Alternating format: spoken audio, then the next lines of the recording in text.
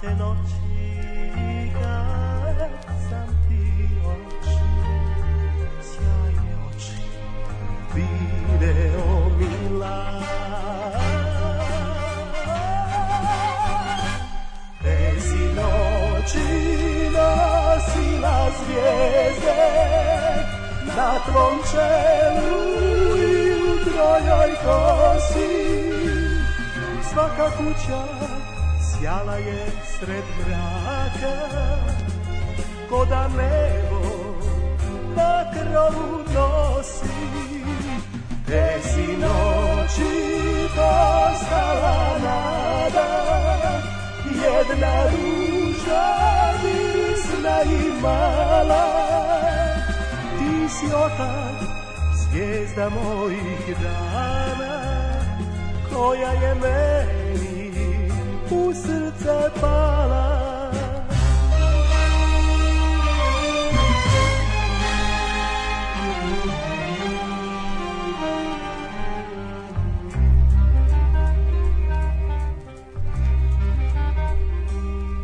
Jedna ulica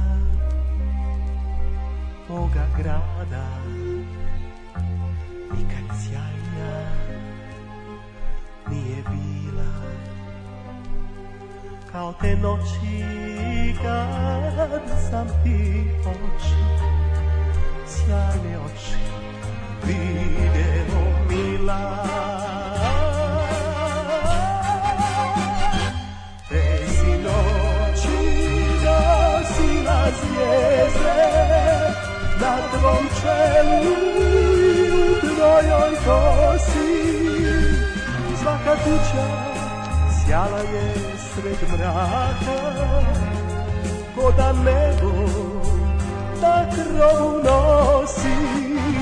Te si noći postala nada, jedna ruža mirisna i mala. Ti si otak, zvijezda mojih dana, koja je meni u srce pala.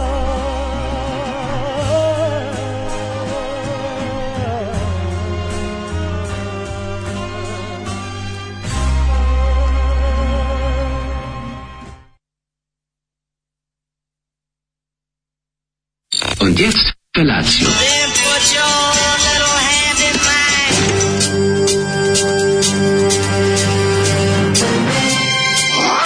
Alarm.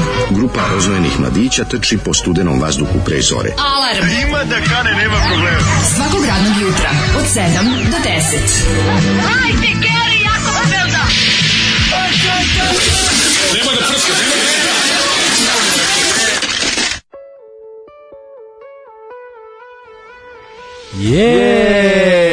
Moje dame. Drage dame. Dragi, svakako kaže drage dame, treba odmah uhapsiti. Ne, moramo za ovu pesmu ide drage dame. Jer drage dame. Sad bi ja teo progresivno i kako treba, ali ova pesma me vuče da kažem drage dame.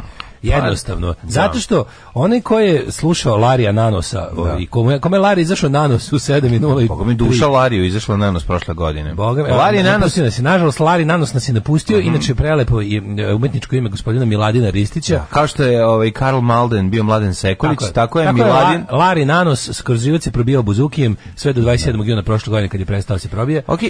U redu je da kad se zoveš kako se rekao Miladin Ristić. Miladin Ristić, jebi ga, Miladin Ristić. Naravno ćeš preslušati Larija Nanosa. Tu je da vam, drage dame, da vam čestita vaš praznik i da vam uz paket sniženja koje smo obezbedili u Mesarama Petrović, kao i poklon paket proizvoda kozmetike Beauty Trade iz Lazarevca, smo obezbedili naravno i prelep zaista kulturno-umetnički program za danas kojima ćemo proslaviti ovaj vaš dan za naše majke i bake. Znaš što je pogrešno? Sve da. Za naše majke i bake, supruge. Jer vi ste ništa osim osim nečih sestara, majki i baka. Tako da, biće lepo. Žena ne postoji van toga da je majka, sestra ili baka. Organizovali smo vam sve ove, kako se zove, tradicionalno smo martovske, eto, Larije nanosom smo počeli. Možete zamisliti kako će biti ceo dan kad je počeo Larijem nanosom. Safun, kuglica, miris, sve ono što treba da dobijete i cvijet. Spremili smo i neke vredne poklone, u vidu oralnih pohvala. I kulturno-umetnički program Daška i Mlađe. A vi ako ste sredile hladne trajne, namestite sve, izbodite punđu onim iglama drvenim, namestite se, sredite se i karamfilić ispod jezika i idemo svi lepo da gledamo taj naš umetnički program koji se zove Alarm za 8. mart. Prelepo. Inače ja bih samo da vam kažem da ukoliko se zainteresuje gospodin drug Larije Nanos sa svoje stvaralaštvo. Kom je izašao na Nanos? Da, preporučio bih vam njegov prvi album Čivirivi. Čirivirivi koji je izašao za rusku melodiju, ali mlađi preporučuju mi singlicu Dečak, Liman i more. Dečak, Liman i more, pa to smo ja, mislim to je moja singlica. To je jednom rečju tvojeg, odrastao sam, samo bez mora. Odrastao sam, da, samo Dečak, Liman i Bukovac umjesto mora. Zoli sadista ustaje u 5 da sačeka nas koji moramo u 6. Šta je ovo bio Leoč Martin? Dobro jutro drugari, jebi se Zoli. Kuratolozi, zašto Zoli ne doživio Lalinu sudbinu? Ne može, zašto mislim, ja bi ga nije se, kako da kažem, ne troši se kao Lala. Lala je, kad je došli se ekstreman i onda je... Zoli se ne troši kao Lala, vrlo je jednostavno. Zoli je cool. Živi s majkom, nemaju dece, ima sve stigne, njenu penziju, ne ističe se, ne pače se u politiku. Ma da, jednostavno čovjek koji se malo troši, shvati. Zoli, prekide nam Green Fields of France, idi u Donbass i crkni za Putina. Ne, Zoli je osudio agresiju. Tako je. On je ovi progresivni rokeri. Pa on je gif-pisa. Pustio je gif-pis. Kaže, ajde stavi na moju Facebook stranicu, pusti Rim Tuti Tuki. Kaže, ovom pesmu... Mir, brate, mir. Ovom pesmu Zoli prekinuo najtužniju pesmu Green Fields of France. U Irskoj je poznat kao Larry Onanos. Larry Onanos. Zoli proklet bio do današnji dan. To njemu ideja. Tamo sam se emocionalno investirao u Green Fields of France, time ovako se sečeš Miladinom Ristićem. Njemu je u stvari ovaj njegovo alter ego. Si skonto stvari da mu je to, on stvari na grčku vuče, zato je Nanos, Larry Nanos. Da, Buzuki fura ceo život, svako se Buzuki. Pa to ti kažem. Svako je, da, najlepše proslave gastarbajtera su za 8. marta. Muževi se odolu od alkohola dok žene ganjaju decu okolo i voze kući. Tako je. Istina da Zoli više ne nosi gornjak na kom je korektorom ispisao Z. Ne, Zoli bio glavni promoter moje ideje da se opozicija organizuje kao Z. Međutim, ja sam mu rekao šta se desilo i on je odmah preko opičio prišivač Saxon Wheels of Steel. Preko cijelih leđa. Nemojte da brinete. Znači, Rok živi, rok će biti večer. Tako da, drage dame, drage majke, bake, učiteljice, koleginice, danas smo spremili jedan prelep, ovako da kažem, bogat program za vaš dan, ovaj dan kada treba sve da nas počastite, da lepši ručak skuvate, lepo obučete. Na današnji dan, moje dame, nećemo vas tući kao što se radi svaki dan, jer ipak je 8. marta nije u redu, stvarno. Ja mislim da stvarno što smo mislili rekli da ovo bio program ako većine medija u Srbiji. Ovo što smo se mi potrudili da nas krnavimo za sve pare, da to jednostavno samo programska šema za danas za sve medije. Nemoj Milorade da je tučeš danas po 8. marta. A 8. marta je majko. A ona malo i srećna zbog toga. Svi znamo šta je danas. Kaže, a dobro, 8. Svi znamo šta je danas 14. februara. Danas 8. mart. Dobro jutro. Nastavljamo i dalje da želeći lepe želje ženama da ih vređamo. Dobro paštavamo. Da im propaštavamo dan. Znaš, ono kao kada dođe kod babe, baba prvo što je kaže, baš si mi se lepo popunila. Jako si se lepo popunila. Ona, si trudna? Si trudna? Znači sve mora biti. Sva si mi nešto ko nisam. Izvređe je onako. Baš si mi se popravila. Pa ja sam htjela da pohvalim. Ne, više me hvališ, obesiću se na tavanu. Neko da metne na listu All for Lane ovih dana dugo nije bila dobro jutro i ne dajte se od Billy Joela. I will end all for lane. Baš ste grozni, zato vas i obožavam. Đutro Kuratinjoe. Srećan praznik našim drugaricama. Ja kuvam, perem, pušim danas, kaže ženja. Eto. Čestitke svim slušalicama najlepšeg radio programa koji počinje 7 ujutru na internetu 8. mart, a i vama dvojici također sve najbolje. Hvala puno, znači čestitamo vam današnji kaže, ste vidjeli kako sve ove... Dan uoči 9. marta. Sve ove, kako se zove, četnički naci prodavnice na internetu majice već imaju Z majice. Ja sam jučer video klince kako furaju već Z. Znači već sam video, a kako od preduks naprave bog te jebo. Znači, Vidim klinci imaju one duk sa kapuljačom i na leđima vezeno jebote, vezeno, ne štampano. Skupa varijanta. A da možda je ljubitelj Zorova. Jeste, ljubitelj Zorova, napredimo rusku orlušinu. Napredimo rusku orlušinu, a nazad ima Z na leđima kao veliko.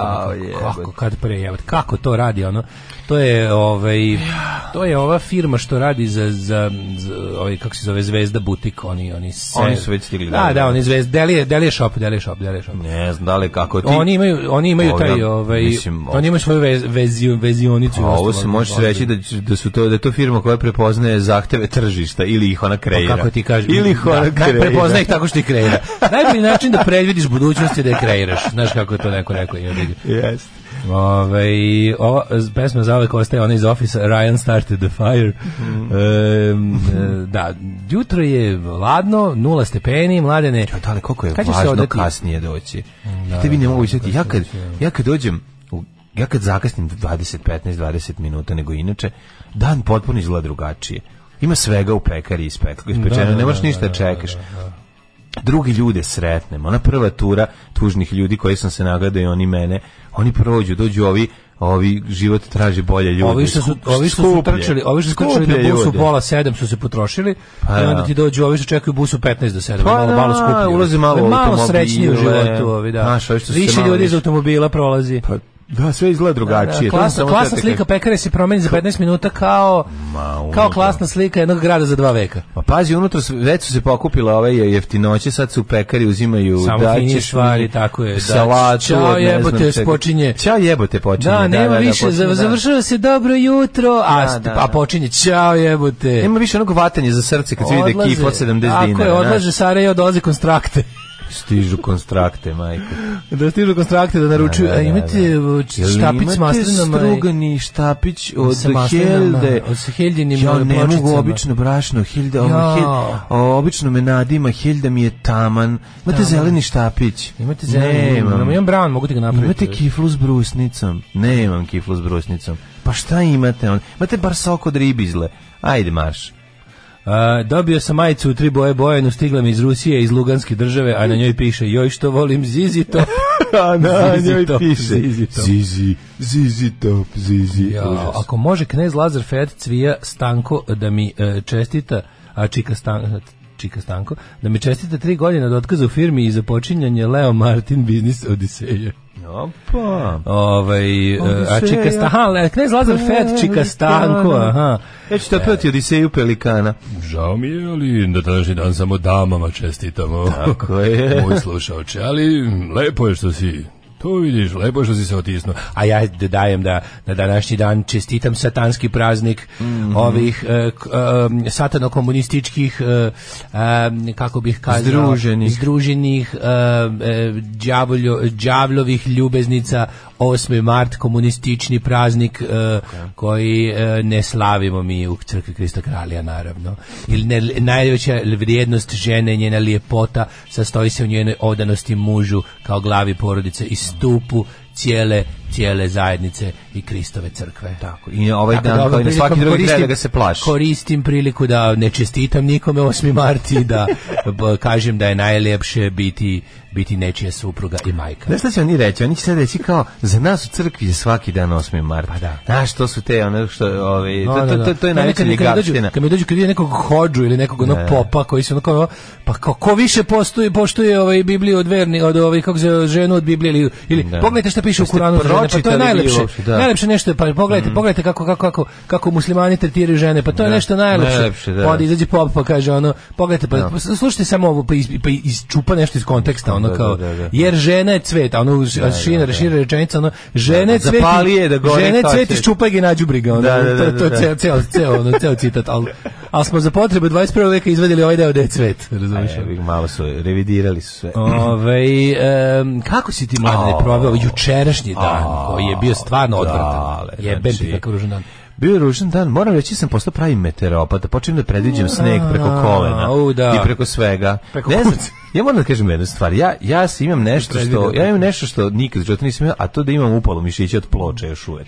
Znači ja sam se u tom nekom zgrčenom fetusnom položaju sam pregledao ploče cijeli dan, tako da sam Koliko stigao da preslušaš? Preslušao bar 10 je. Ma preslušao sam više.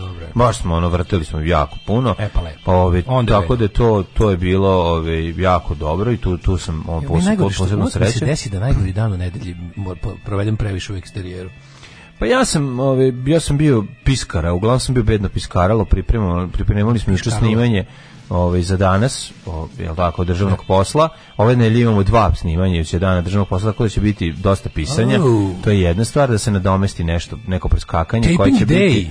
Da, tako da to je ovo i naravno pripremamo sutra, a moramo istovremeno pripremamo sutra imam jedno snimanje nekih dodatnih epizoda prvog servisa što su mi ostale nesnimljene. Tako da dobro, kratko ćemo snimiti. Matori, koliko je smešna Maja veterina. Jeste, odličan je. Što je smešan najsni grupi. Odličan, najsni grupi. Ja sam na par momenta Maja veterine, vraćao sam par puta čujem fazone. Pa odlična epizoda. Za koga? Za Velež, kako bi si ispali za Velež. I piše odlično glumio. Bi si ispali za Velež, kao da ceo život čekao da ga neko pita za koga navija. Ja se toliko smejem. Ne, BC prirodnost BC-a u ovoj epizodi je zadivljujuće. Ja sam rekao on treba glumac. Znači, ta njegova jednostavnost koja je ušao i lepo rečenica, idem sad tamo kod one, kako se zove ove pavice, ona je još gora od tvoje ćerke. Pa da, to je. Ona je još gora od tvoje ćerke, pa to je tako govnarski, koliko sam se smejao, ja bih nije mi bilo dobro. Čuo sam da je još gora od tvoje ćerke. Pa da, šta ta radi? Hoće ljudi da probaju. Šta ta radi? Ako ova Maja veterina. A nije pa dobro, to je neka njegova Maja veterina, to je komedija zabune. Ljudi to ne, pa položio si predmet Pavić na fakultetu komedije, razvalio. Ne, razvalio pa Pavića 2 si položio, ja mislim. Advanced Pavić, odlično. Iskopovo ulje je jako smešno isto. Ima tih svih momenata koji su pa jeste, pa da. Kadar taj kadar. A sve što su nam krtice pomogle, 2-3 gomilice izgleda kao da ne može da nađe. Da, nismo morali da vučemo. To kako on stoji u tom kadru na toj livadi, to je već samo po sebi smiješno. Odličan. Sve na mute da slušaš, smeješ se. Odličan. I ima dobrih onih momenata overa. Dobar im je fajt između Mikice i Jajse je jako dobar. Tu je Mikica isto briljantan. Tu kad treba da naglas se vratio sam dva put sam vratio da se još jednom posmejem na Velež i da se još jednom posmejem na čuo sam da je ta još gore tvoje ćerke. Pa obrati, svako svoje nađe. To su mi dve najbolje. Svako nađe svoj neki fazon tu koji mu odgovara i tako mi funkcioniše. Svišao sam ti našao gvera na ukrajinskom ratištu. Video sam. Ima dosta gvera. Vrebaju i po ukrajinskom, a vrebaju i po sirijskom ratištu. Kad stavi cvike i kad malo preplane, imaš ih gde god odgrelo. Ja sam juče u širokom krugu ako obilazio grad. Pa svugde sam bio. Bio sam u Veterniku i to u Deep Veterniku. U Vjeterniku? On je Deep Veternik. Pa onda onaj Veternik, on je Kasajlov Veternik. To je najbolje. Ja to i ne znam. The Veternikest Veternik. Taj Veternik, tu sam jednom došao da kupim nešto, ali u principu ne, ti si sve nešto. To su ta mesta koja znaš samo poglasima. Da, ti si išao da deseš nešto. Yes, I was a good guy. Nosio si majicu? Yes, I was a good guy. Morao sam intervention, it was 8 Mart emergency. Nisam mogao da pustim, pošto još nisam dobio ove... Bila je dobra riba, morao si da... Nisu mi još zakazali kako se zove... preuzimanje pošće. Da, pošće, pa rekao mi treba, bilo je važno da se zove praznik dama. Da dame dobiju. Ja zbog dama, ti znaš me da ja zbog dama sve. Ma znam ja, znam, ti pogledaš avatar i onda ako je dobra riba nosiš, ako nije dobra riba kažeš, nemamo sad vremena, znate, i tako, i to je sve u redu. Nikad nisam. To je sve u redu. Ja sam stari magarac. Ja kad krenem, kad ti baka izbaci suncokret u prozor i kaže, sine, hitno mi treba jedna majica i šolja, a dale se lomi preko takav sam ti ja jednostavno Scila i Haridbdi da donese to. Pravi je trenutak da hleb i kifle sa svojim mikro bezukusnim preskupim pecima promeni imaju Constructa Urban Bakery. Joj, čoveče, nisam u hlebi kifli, ne sjećam se da sam ja. Mislim, sad mi imamo, kod nas imamo ove... Da se pohvali nečim korisnim, da sam bio baš dobar i koristan. Dogovorili smo se, razne neke evropske antifašističke grupe organizacije se dogovorili da pomognemo malo ruskim antifašistima i ljudima koji se odupiru ratu tamo, a koji su masovno pohapšeni. I onda smo smislili majice da uradimo i iste majice će se štampati u celoj, mislim, sve te razne, pa sam ja radio jednu ilustraciju i jedan dizajn i onda sam to tamo poslao i onda se to bilo opšte prihvaćeno i lepo prošlo. I sad će već danas recimo, već danas je da je štampit ćemo ih mi ovde, pa će biti u Njemačkoj, pa će biti u Engleskoj, pa će biti u Poljskoj, pa će biti u Španiji. I bit će tamo poslato. Ne, svuda će da se prodaju te iste majice i onda ćemo da smislimo, ima neka varijanta, mi stari revolucionari.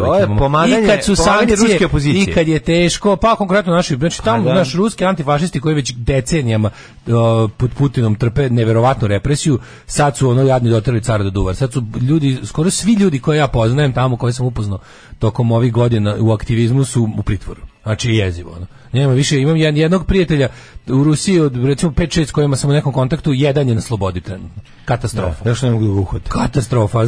Zašto jedan mora da ostane na slobodi? Bili su kao nećemo svićen protest da bi jedan ostao se čuje sa ostalim u svetu da obezbedi neku pomoć. Tako da kad se pojave te majice, nadam se da će ih ljudi ovdje isto kupiti i da će, mislim tamo i ovdje i napolju, da ćemo taj fond solidarnosti sa ruskim protivnicima rata i antifašistima lepo napuniti, će mi posto pare će trebati. Znaš što je najmrskije? Što vidimo naš te pare da šaljemo, te pare kao da šaljemo ruskoj državi faktički. Mislim mi tamo plaćamo jebi ga, platit ćemo im advokate i ostalo da ih izbave od 15-godišnjih robija koji im prete. A te ruske penal colonies jebote u pizdi materin. Znaš, u Rusiji ti kad niska čovjek iz Moskve dobije kaznu zatvora 15 godina negdje u pički materin. Svi nekad ruski zatvor jebote, nešto liči. Da. Mogu te pošalju bilo gde i da nema čovjeka. To su zatvori bez ograde, ali nemaš da je poliš. Da. Kaže, Daško, jesi ti juče palio dimne bombe? Nisam, ali u potpunosti podržavam. Svi vi koji ste ustali sada, a ne morate idete na posao, da u 9 sati budete tamo u amfiteatru na Spensu, jer se nastavlja ono juče. A šta se radi u 9? U 9, pa sad su smislili su sve su smislili da bi zadovoljili formu, a da suština se ne bi desila. Međutim, svaka čast juče klincima, jesu klinci, većina su jako mladi ljudi, omladinska studentska akcija juče im je upala tamo, zahtevala ono što građanima pripada po zakonu i pravilu. Kad su ovi odbili to, napravili su im haos tamo kao što i treba, jer jednostavno šta raditi s bagrom koji te pravi budalom? Šta raditi s ljudima koji brišu dupe zakonom? Znači, odlični su bili. Danas pošto oni moraju da donesu taj GUP, jer se jednostavno moraju se držati te forme. Zanima me šta će danas biti. Znači, apsolutno sam siguran da će danas to je za izgradnju čega? Šta će da grade? Za izgradnju svih zala koje planiraju da nam otežaju i upropaste i još dalje beogradizuju Novi Sad po urbanističkom, po investitorskom urbanizmu. Tako da još gomila stvari koje građanima ne trebaju i koje čine u ovom gradu život nepodnošljivim, a ratne profitere koji su se pretvorili u investitorske, građevinske profitere učini još bogatijim. Tako da svi vi koji možete, a i eto našim drugaricama koji žele borbeno da proslave ovaj borbeni dan, nek urade nešto dobro za sebe i svoj grad. Svi koji možete u 9 sati idite malo ranije još tamo ispred amfiteatru Spensu. Ja sam apsolutno siguran da naprednjaci neće ponoviti grešku od juče i da su za danas isterali već neke batinaše, tako da spremite se. I tamo nemojte ići gol gupeta među Turke, što bi se reklo, nego organizovano i složno opet da se suprotstavite, kako se zove, suprotstavimo. Žao mi da kažem, pošto Mlađi ja znam, znate da moramo da budemo ovdje u to vreme, ali veruj mi da ne moramo, sigurno bi bio tamo, tako da da. Daško, moraš vidjeti ovo na Instaću, evo neko već preporučuje kako da provedem dan ženu na pravi način. Šta ima na Instaću? Pa Melody. Da vidi Melody na ovome. Dobra epizoda prvog servisa. Hvala vam, dragi ljudi. Ko je pisao rime koje baca ni Grutin? Pa ni Grutin je pisao rime koje baca ni Grutin. Je li tako? Ili on je repo. To ona pesma na kraju. To jadno što ne, taj kraj je. Ne, to je ona prvi, da. Taj početak. Pričaj mi na njega.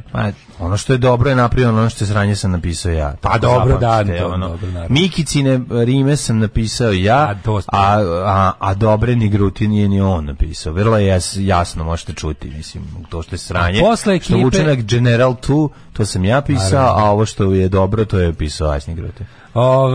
Posle ekipa u 6:45 stižem i ja, probudim se u 7, pustim Zole, zatim ustanem, odem do kuhinje, skuvam kafu, pa sednem u home office, srčam kafu do 8, posao kreće oko 10, ponekad čak i u 11. I tako. Dajmo malo da čujemo neku. Ajmo malo mjuza, daj mi malo soli i najdražu ženu. Kada kupiš ovaj citro, a još plus ako nije zapravo citro, nego ako je pomoranđe, ako je naranđe, štarkov žele sa prekriven čokoladom, kako to lepo je. Jako je lepo. A pišu da treba da se služi hladno. Ma, nekako god da se služi, to je najsirotinjski slatkiš koji iskreno obožavam. Odličan. Sve, stvarno, hvala Bogu, sve je zdravo, pravo da pere umo.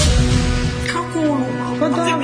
Ajde, sad mi da plaćaš, to sam ti rekao čisto da znaš informaciju. Alarm svakog radnog jutra sa Daškom i Mlađom. Moram ti se poželim, ovaj Singles Collection Bauhausa dupli album koji sam kupio, jedna od dve ploče mi je ekscentrična. To mi se nikad nije desilo u mom pločarstvu do sada. I to nema leka, pretpostavljam. To se desi kada bude izloženo može visokoj temperaturi ili nešto. Čemu je proizvedena tako? Može da se desi. Googlao sam. Jedno u milion se desi. Ne, proizvede se tako. Zbog nekog malo pobegne onaj u nekom nešto se desi i bude ekscentričan, ne može pustiti. Pa šta, jel ovako radi, diže se gore i gleda ispušta? To tako, ne, tako izgleda kad gledaš, ali kad pustiš ne može, ili skaču, kad je, znaš, skače, pa skače, ne može, ekscentrični krug ne može da ide. Da vidimo šta kažu mladi na ovaj dan. Daško voli sirotinjske slatkiše, šta je sledeće? Sneg u martu, 3. svetski rat.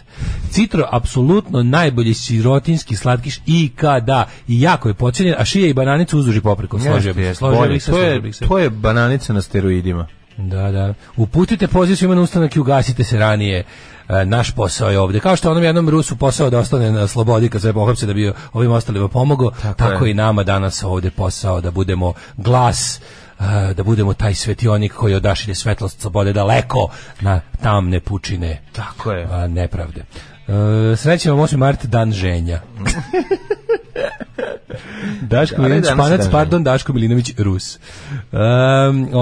Mladene, da li si ti spremna, ti ovako mladi, lepi, da ne kažemo ovako uspešni, odemo put prošlosti, šta ti nisi još upali kompjuter? Jesam, evo, imam ja na telefonu. Ja sam veliki profesionalac i prestani da me vređaš na različitim osnovama, nacionalnim, rasnim i na tome da mi govoriš da ja ne znam šta je 8. mart i da to najbolji dan na dan dama. Može? Ajde.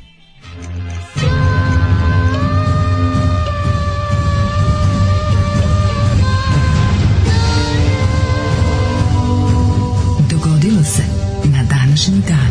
Eto, Mladen, zbog tog podivljelog feminizma, zbog kog nam je pao i natalitet i mentalitet i sve što nam je ljudi danas, zbog te, da kažem, te judeo-feminističko, komunističke, a zapravo satanističke ideologije, zaboravio da danas svetski dan bubrega isto. A to se vidiš, namjerno su žene. Pa zna se. Da bi, a šta pravo da muškarci globalistička agenda. Judeo-globalisti, predvođeni svetskom kominternovskom zaverom od Vatikana i krajnje linije to sve satanisti. To su antikristovi ljudi i žene na ovoj zemlji. Što kad odeš na su hteli da muškarac, čovjek domaćin, zaboravi danas na zdravlje svojih bubrega. Uvijek je muško umrlo i uvijek stoji Dragiša Živadinović 1941. 2018. A kod Dragana, njegova supruga, stoji crtica samo. Uvijek stoji crtica. Zašto? Zato Dragana je živa. Jer ona je živa. Jer ga je posisala. Jer šta je? Jer žena posisa muškarca. O čemu se radi? Pojede mu životnu energiju i ostavi ga da umre i onda živi, uživa u životu i baš je briga. Oni namerno su istavili taj njihov dan žena, taj đavolji njihov datum da bi čovjek zaboravio na bubrege. Ne kaže, tako je. A šta se onda radi? Umre od bubrega. Bubrezi se onda izvade i prodaju se na crnom tržištu. Tako, u žutoj kući na crnom tržištu. Stavlja se u plavu kesu. I sve znamo kako, mislim, vidi ovako.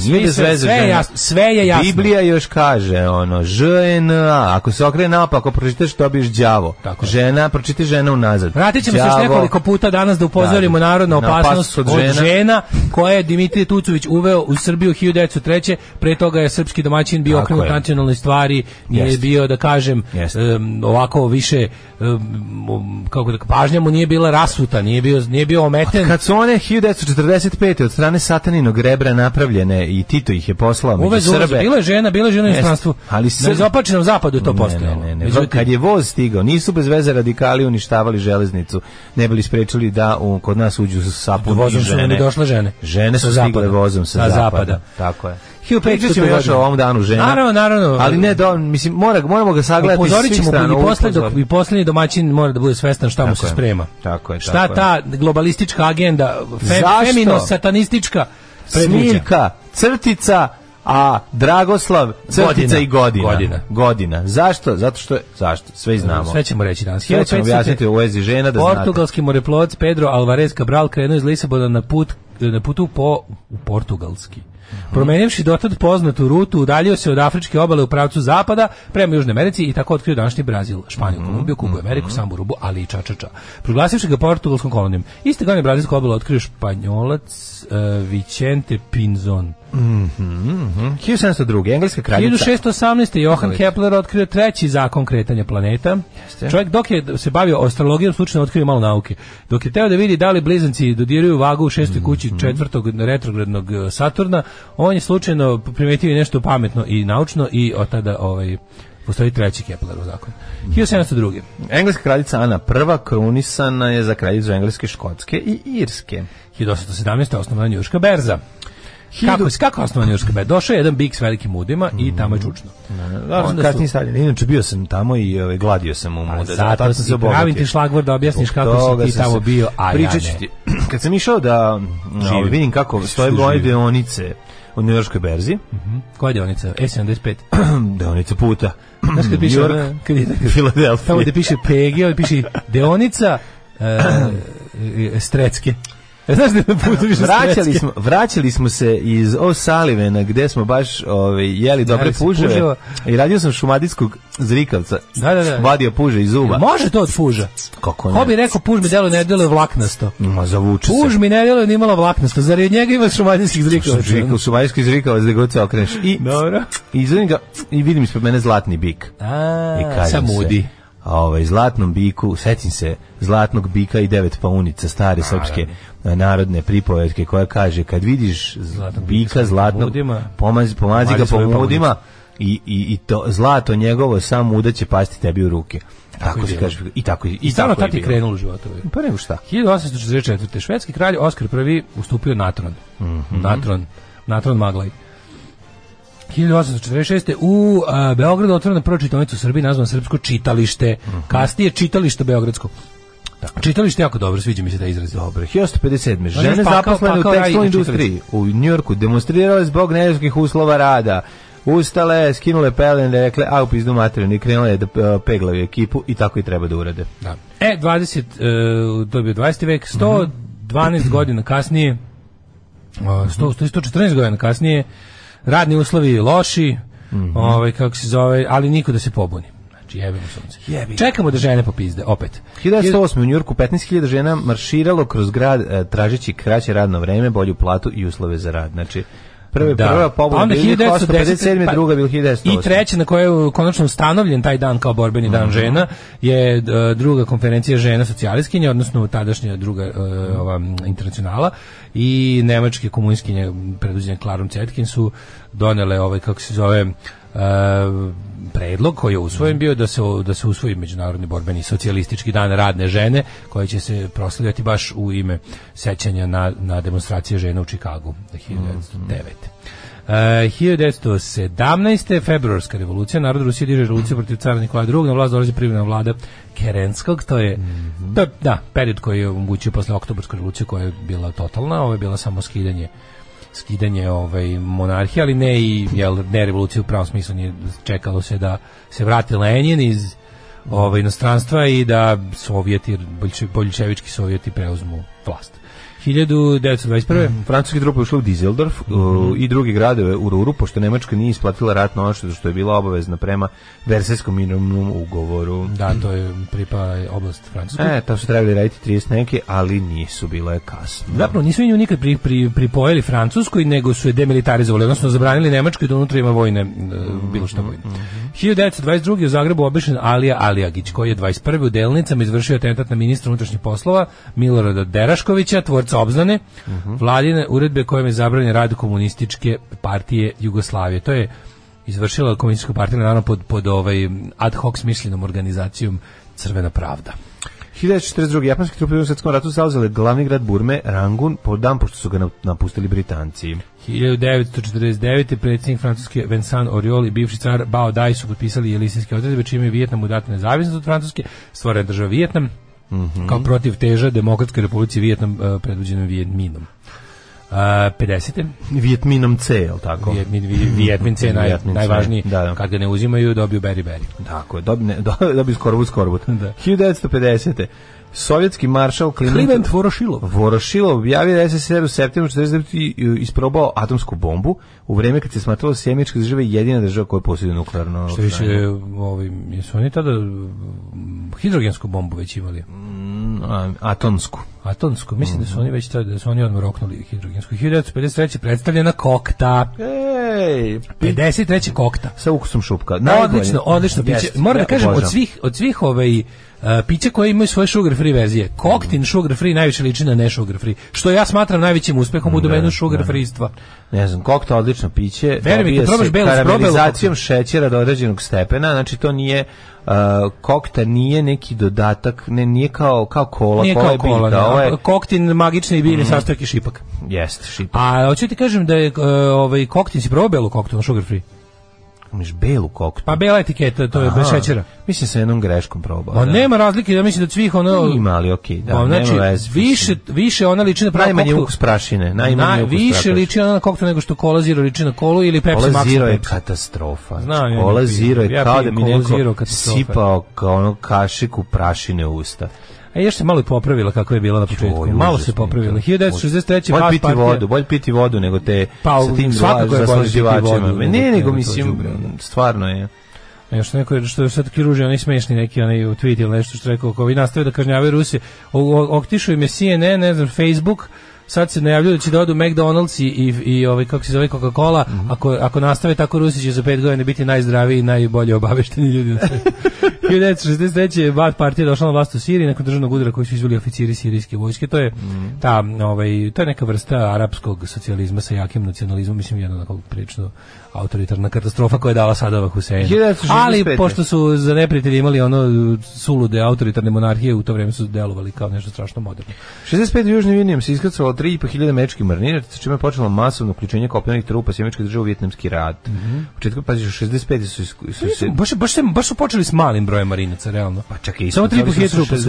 65. još, majko mu. Pa da li, 68. broj američkih trupa u Južnom Vijetnamu se popeo. Pola miliona. Da. Ali zamisli da si bio prvi tih 3.500. Ti su baš išli u pičku materinu. Baš su išli nisu znali ni da idu. 71. Madison Square Garden, Joe Frazier je savladao Muhammed Ali u borbi koja će biti nazvana borba vijeka. 73. eksplozija automobila bombe koju su podmetnuli pripadnici IRE ispred zgrade glavnog londonskog suda. Poginula jedna osoba, ranjena 230. Da, dve su podmetnuli. To inače IRA je patentirala automobil bombu. To je njihova ide. Pre oni su prvi iskoristili, ali u Belfastu. Pre toga se nije stavljao eksploziv u automobile, to je IRA izmišljotina. 1974. otvoren aerodrom Charles de Gaulle u Parizu. Sve da ja sirotinja nikad, bio sam 3 puta sam leteo u Pariz, nikad nisam sleteo na Charles de Gaulle, uvek na Orly. Da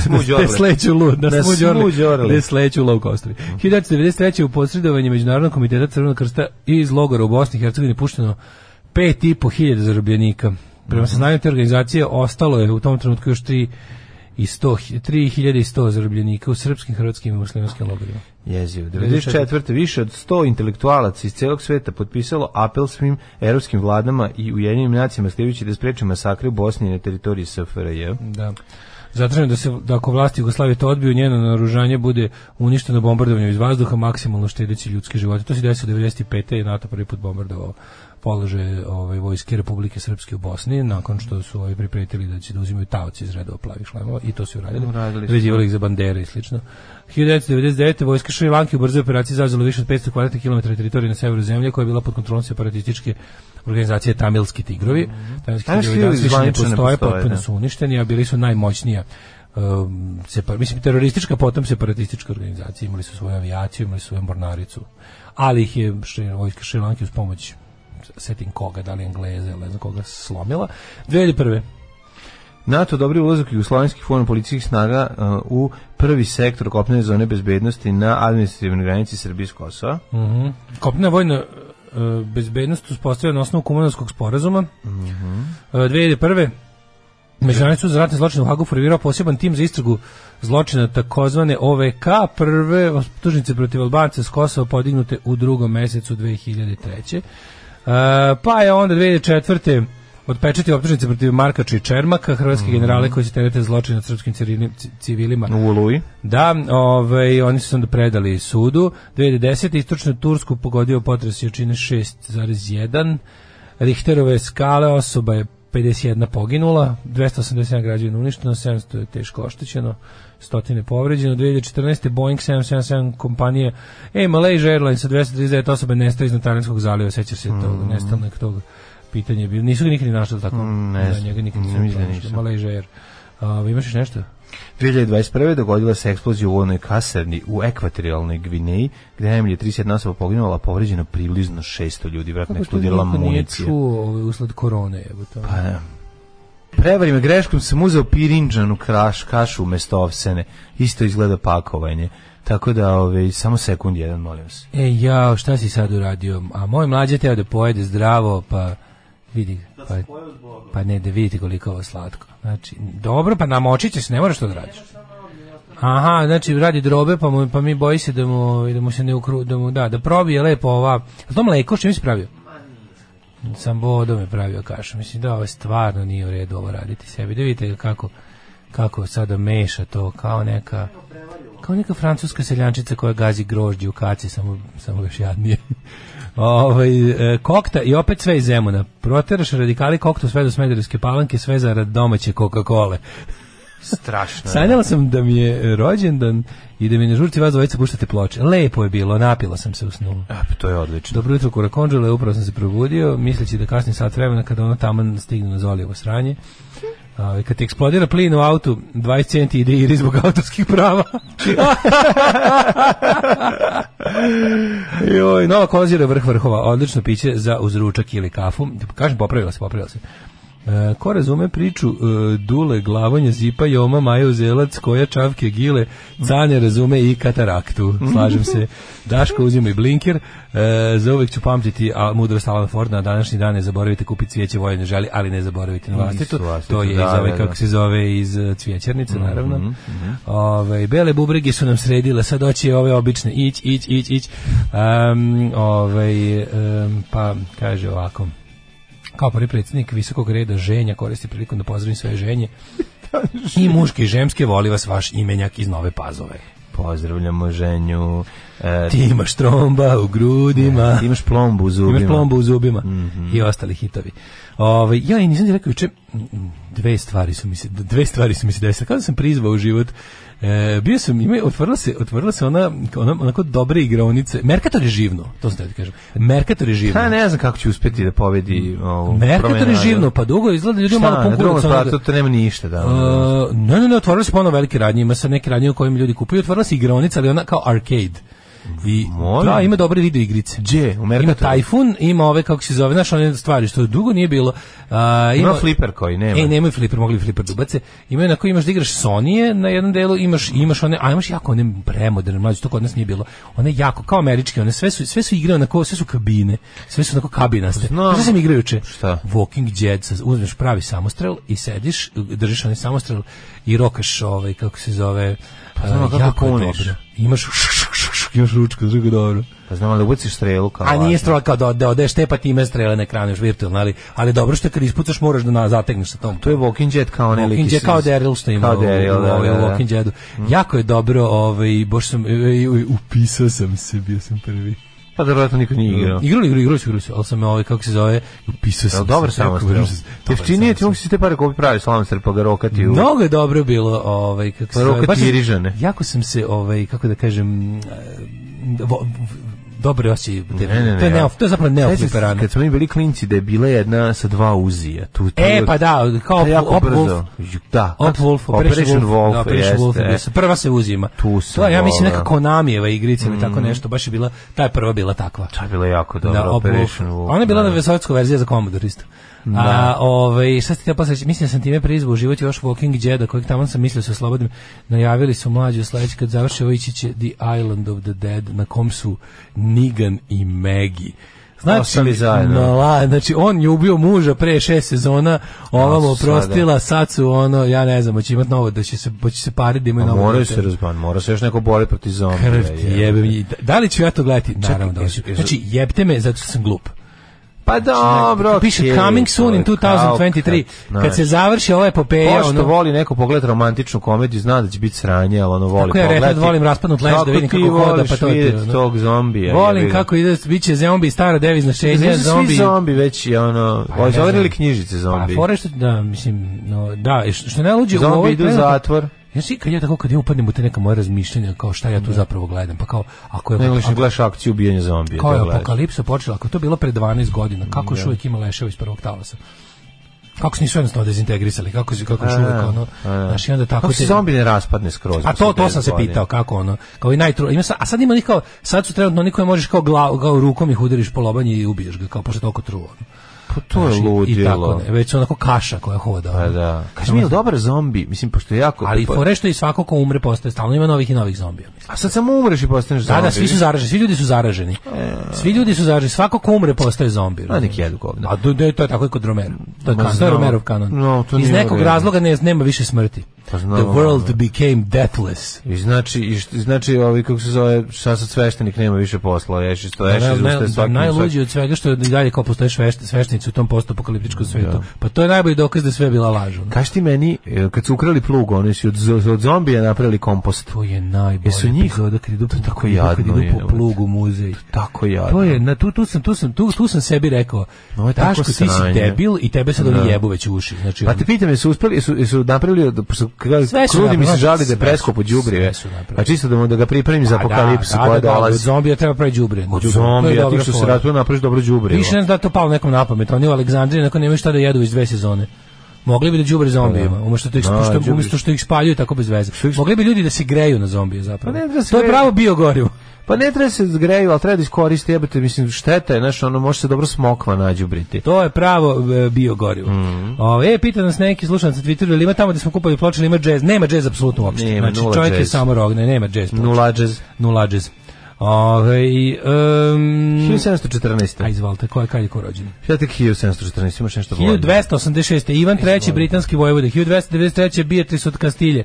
Koji će biti Beatrice od Kastilje. 1491. rođen je Il Rosso Fiorentino, italijanski slikaro. 1659. Isaac de Bosobre, francuski protestantski pastor. Bosobr, može tako. 1714. rođen Karl Philipp Emanuel Bach, nemački kompozitor iz čuvene porodice Bach. Mislim da je on sin Bachov, je li tako? Da. Richard Hove, britanski admiral 1726. Čekaj, ti kažem za Josephinu Cochrane, američku izumiteljku, napravila prvu mašinu za pranje posuđa. To baš na 8. mart, vidiš ti kako je to. Jeste, prababa Eddie Cochrana. Jeste. Kad je rekla, Summertime Blues, neću više svirati. Nego hoću da imam više vremena da sviram Summertime Blues, jer treba neko da pere sudove. Neko, baš me zanima kako je prva izgledala mašina. Pa kao i prva mašina za pranje veša prakljača. 1818. je rođen Ruggero Leoncavallo, italijanski skladatelj, Ignjaci Lukasijević, poljski izumitelj, Rudolf Valdec Kipar 1832. Sima Lozanić, Isidor Ćirić 1844. Pravnik, književnik, političar, narodno-crkveni patrijaršijski sekretar u Sremskim Karlovcima. 1879. rođen je Otto Hahn, nemački hemičar, nuklearni fizičar, dobitnik Nobelove nagrade za kemiju 44. Teško da je dodeljena Nobelova nagrada 44. Jebemo sunce. Kako mogu da dodeljena? Dodeljena. Claire Trevor, američka, pa u Švedskoj nije bila rata.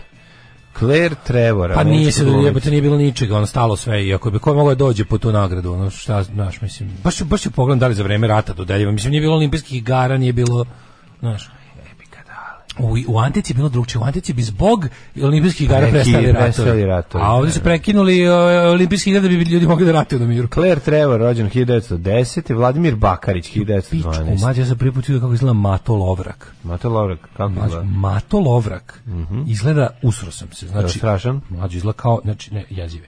Mato Lovrak izgleda kao neki... Kao da je ceo život pravo kvržice. Ne.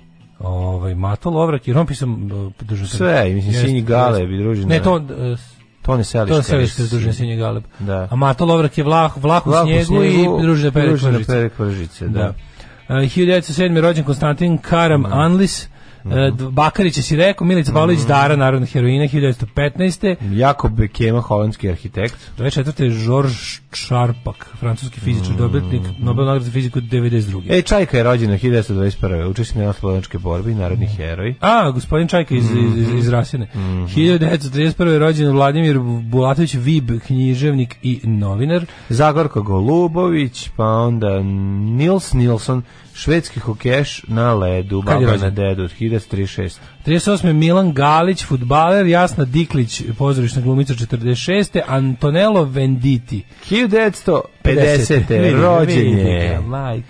Lovio jedan čovjek ribu, lovio cijeli dan, pa ulovio ribicu zlatu. Čovjek hrapavoga glasa, pa ulovio ribarski san. Dojdiri, da, Vajta. Sead Memić, Vajta Power. I ne zaboravimo i njegovu najduhovitiju pesmu koju su svi kao... Pičim, pičiću i na more stičiću. Pičiću.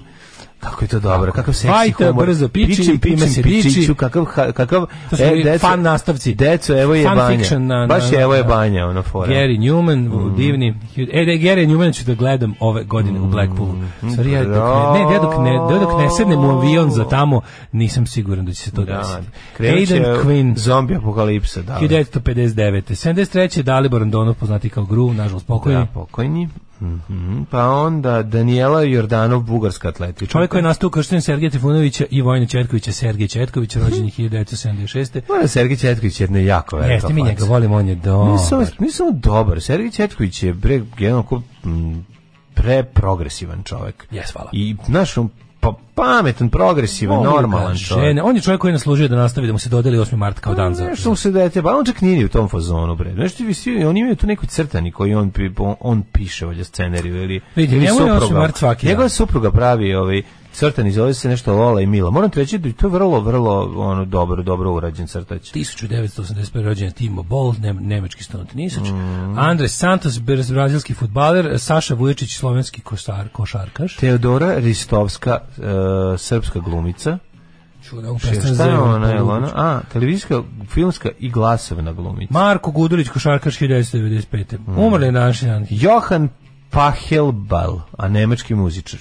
Johann Pachelbel, 1869. Hector Berlioz, francuski kompoziteur. 1874. umro je Millard Fillmore, američki političar i predsjednik. Današnji dan umro je Josif Pančić, botaničar i prirodnjak, 1888. Da, udarila ga je šta? Čemerika. Pančićeva čemerika ga je udarila. Johan Eriksson. Cvićeva omorika pala. Cvićeva omorika pala. Konkurentska omorika ga je udarila dok je Cvić i on dok su se tukli oko toga ko će vidjeti više novih drveća. On je nažalost nastradao. To je velika misterija u srpskoj prirodnjačkoj nauci, zločin koji se prećutkuje. Jovan Cvić je ubio Josipa Pančića zato dok je gladio mladu dok otkrio da je dendrofil. Da, za sve je to video Simo Lozanić koji nije prijavio policiji. 1917. umre grof Ferdinand. Radiš sa Diefenbachijom. Šta si radio sam sa tom stari dendrofilom? 1917. umre grof Ferdinand von Zeppelin. Pa onda Jose Raul Capablanca, puca u gornji desni, čuveni rukometaš. Kubanski rukometaš koji je gađao. Kako Hazis Beslagić kaže? Hazis Beslagić. Nije Jose Raul Capablanca, Juan Antonio Capablanca, da. Johannes Diderik. Pa onda William Howard Taft, politički predsjednik. Ali to ne kaže, on to kaže Šibi. Šibi je voditelj. Da. Šibi je voditelj. 41. Sherwood Anderson, američki knjajževnik. Najbolje kad mu kaže nešto, kad se onako uhvati sa strane, stane kao ne može kao više da prede da istrpi koji to kao pritisak, koji to godine su mozi. Aziz Bešlagić, ono praheriše. Najbolje živi u straćari na gelenderu za trešanje tepiha. Vežba. 1943. umro je Samuel David Aleksandar, hrvatski industrijalac. Pa je onda umro Hubert Fichte, nemački književnik, 86. Mladen Stahuljak, kompozitor te dirigent. Fichte Fist? Ne, Faust je Fist. Aha. Kako ne znaš Faust Fichten? Fichten, da. A šta je Fichte? Faust Fichte je ništa, mislim. Fichte, ma mora biti nešto. Ne znam, noćna Fihta. Joe DiMaggio, bejsbolđija, 99. 6. Beatles premirao na naši dan 2016. Abu Abbas, osnivač Palestinskog oslobodačkog fronta I 2015. umro Samuel Sam Simon, američki producent, jedan od 3 glavnog producenta serije Simpsonovi. Svaki gen, svaki bot, svaki set je za Vučića. Da, ovoga, Basek. Kako se zove za čovjek? Alarm sa Mlađom i Daškom.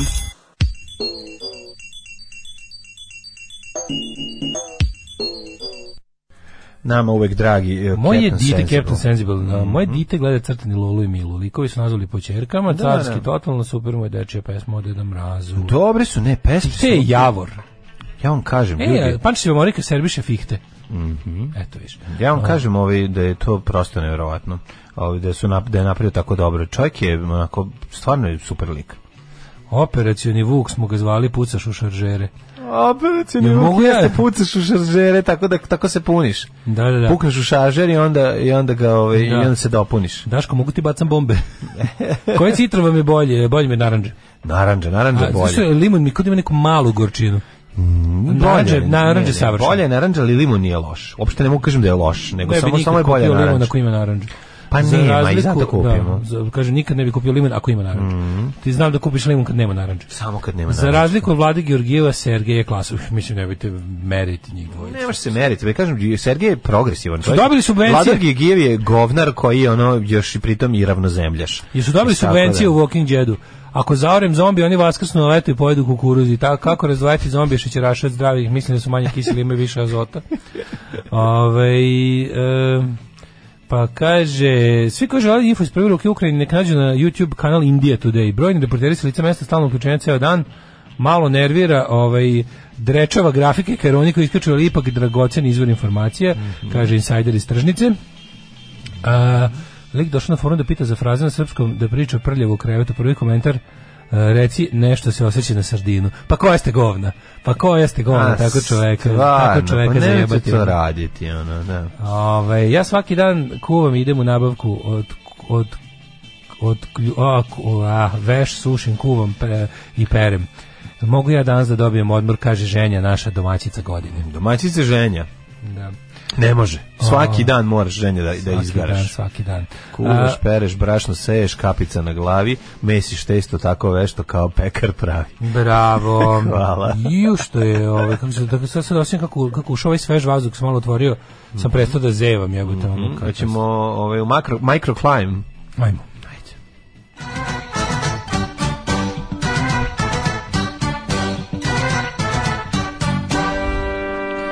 Ljudi, moramo kome da se obratimo da se ukine zima? Kako to? Kako ljudi nisu smislili? Ma moleban, ja mislim da ono što je najučinkovitije, moleban. Kako zimi dohakati? Zašto mi sad imamo 8 meseci godišnje? Tako što ću sa sestrom u Zanzibar.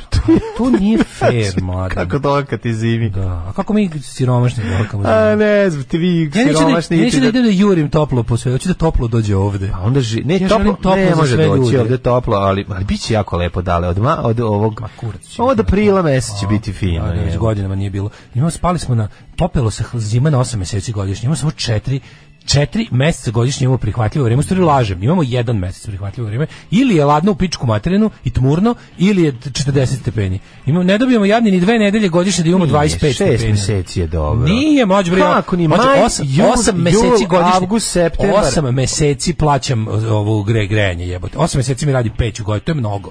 To je baš mnogo, jebote. Dobro, da. Mnogo je. Palimo jadan u 1. oktobra, jebote, bude već minus 29. Katastrofa. Moraš da plaćaš grejanje 8 meseci godišnje. To nije fair. Ja kad sam se rodio, nije bilo tako. Ja bi se rodio negde drugdje da su mi rekli da će biti ovako. Znam, nisi znao. Ja bi se organizovao drugačije. Promenili su kao kablovski operator. Promenili su ugovor, kako se zove, dok traja. A jedino da odeš tamo gde ti je kanto karame boli, tamo ti je stalno toplo. Mediteran treba. Nije Mediterano će ti isto biti na nohla. To imaćeš 10 stepeni. Mađu Grčka nije ovako zimu. Pa bude zimu. Imaju oni zimu, ali nemaju ovakvu zimu, jebi ga. Odeš u jebi ga na neki... Ne bi ja živeo u Solunu. Maltu. Ne bi. Na Maltu. Ja bi preudio u Istru. Nek bude i zime, ali odem u Istru. Šta ti fali? U Istri je zimi depresivno. Pa depresivno je svuda zimi. Depresivno, nije na Malti, nije nikad depresivno. Na Malti bre uvek lepo. Treba na Malti živjeti. Ja bih otišao da pecam onda, ne bi bilo depresivno. Mislim, bilo bi da zima je svakako depresivno. Želja mi je da jedne godine ne vidim zimu. Znači, to bi mogao za života, ako uspem da uštedim para, da se pomerim, samo jedne godine kad dođe ovde, kad ovde bude vreme da se uključi peć, ja odem negde i vratim se posle 8 meseci. Ali tvoj posao tebi bi to mogao da dozvoli, ako bi se ozbiljnije bavio grafičkim dizajnom. Če se ne bavim ničim u životu. A jebik sad, to mi ide. Moja to ne može, moraš malo da radiš. Kako da zaradimo neke veće pare odjednom, da malo bude miran u životu jednom. Da bude miran u životu je da nemam taj strah da ću sutra da ostane bez ičega. Ono, kako mi, taj doći mora da najlepše na svetu. Ono. Pa jeste, ali prije toga mora jako da boli. To ti ja bednici nikad nećemo osjetiti. Pa nećemo, da. Mislim da ne radimo ništa, a da nam bude sve jako super.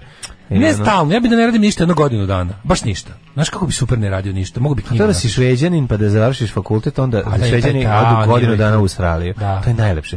Šveđani idu godinu dana u Australiju kad završe. To im je na fazom kao malo da vide života. Ali taj odmor je odmor tipa da znam da gurnu aboridžina u bujicu. Probaš sve u životu. Osjećaj da ne strepiš za sledeći mesec. To mora da je super. Sedneš na varana. Jednostavno odeš u Australiju i probaš sve te stvari koje su super. Ma naravno. Da.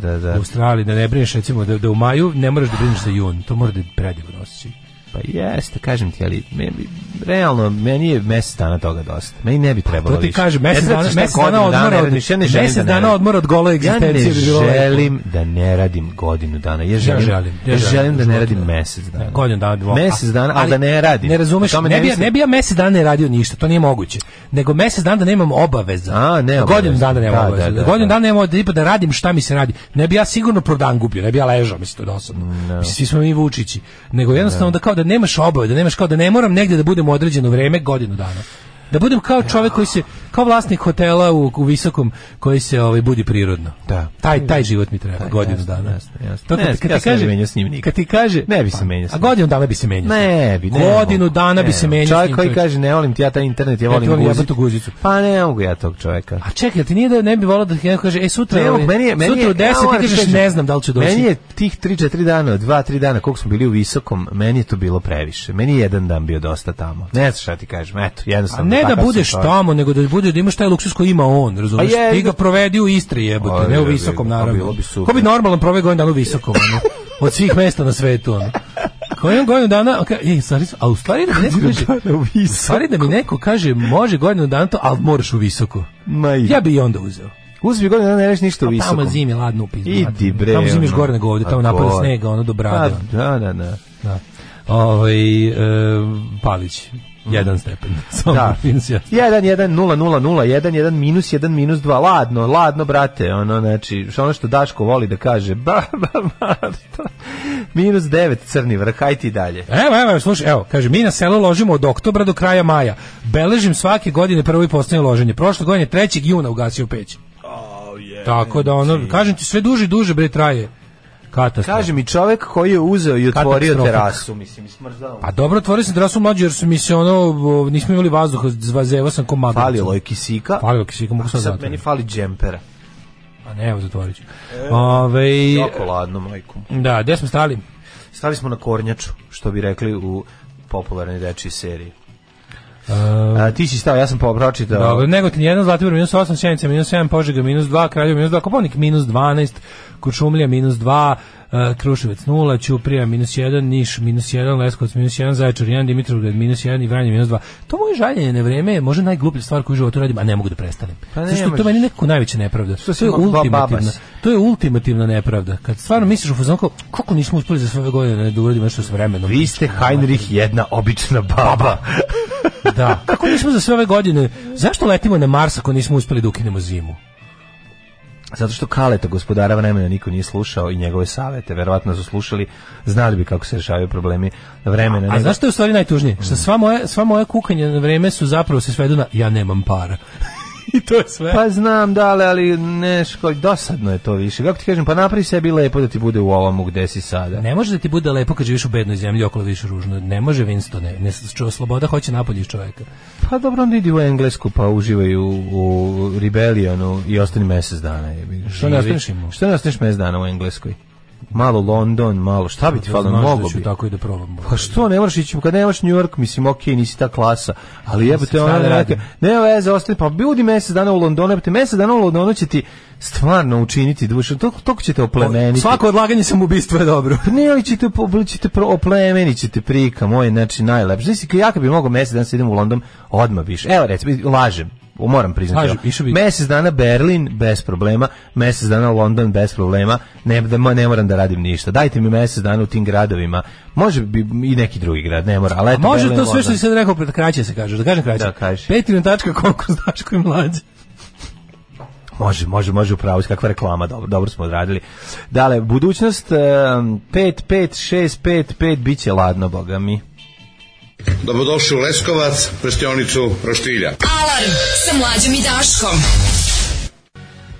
8 je časova. Radio Daško i Mlađa. Prvi program.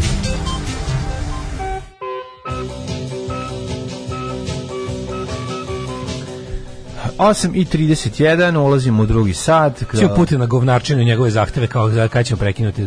Šta traži? Morate da priznate da je Krim naš, da priznate ove dve i da svedete vojsku na 60.000 ljudi. Kakav se smeća.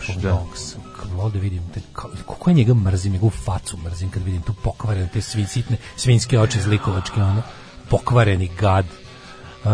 Postavlja nemoguće uslove za primjer i prekid rata. Kako si sadističko đubre, valjda će ti neko dohakati, valjda ćemo to vidjeti, ono. Strašno. On je baš zaslužio Mussolinijevski kraj, ali kad je to Rusija uradila? U stvari uradila jednom 1918. Da li bi ne radio ništa godinu dana u Moskvi? Ne znam baš. Pa kažem, po ovim mojim uslovima, ne, Moskva je sigurno zanimljivo. Ma gde nije zanimljivo? Moskva nije zanimljivo, Moskva je super stvari. Ja bih šao u Petrovgradu radije. Šta da može, ja bi Moskva mi ipak znam više umetnosti, kulture, literature i ostalog u Moskvi nego u Petrogradu. Bilo bi mi zanimljivo godina da istražujem šta je to smo dobili. Ne, kesa. Više ja ne stavili. Kako đubre ubacuju ljudima? Ja bih ovo zabranio. Ministarstvo za ekologiju treba da zabrani deljenje smeća uz novine. Ovo povećano đubre, mislim, pogledaj ovo sranje, čemu ovo? Kesa za glavu, da te cija odvede na black site, ono neki. Kesa za kidnapovanje. Pojedini profesori pravnog fakulteta iznajmili stan u koji dovode studentkinje seks za ocenu. Seks za ogrev. U švedskom jeziku su nedavno počeli sa neutralnom osobnom zamjenicom hen, tako da nam želim svima 8. mart. Koleginica Ljilja, mrziš hladnoću, dlake, masno, preemotivno reaguješ, imaš mišljenje o svemu i stalno dižeš neke revolucije. Voliš da jedeš, imaš mrčketine, stalno pričaš o kenjanju. Ja kao da radim sa kaže, sa žgoljavim ženskim Daškom.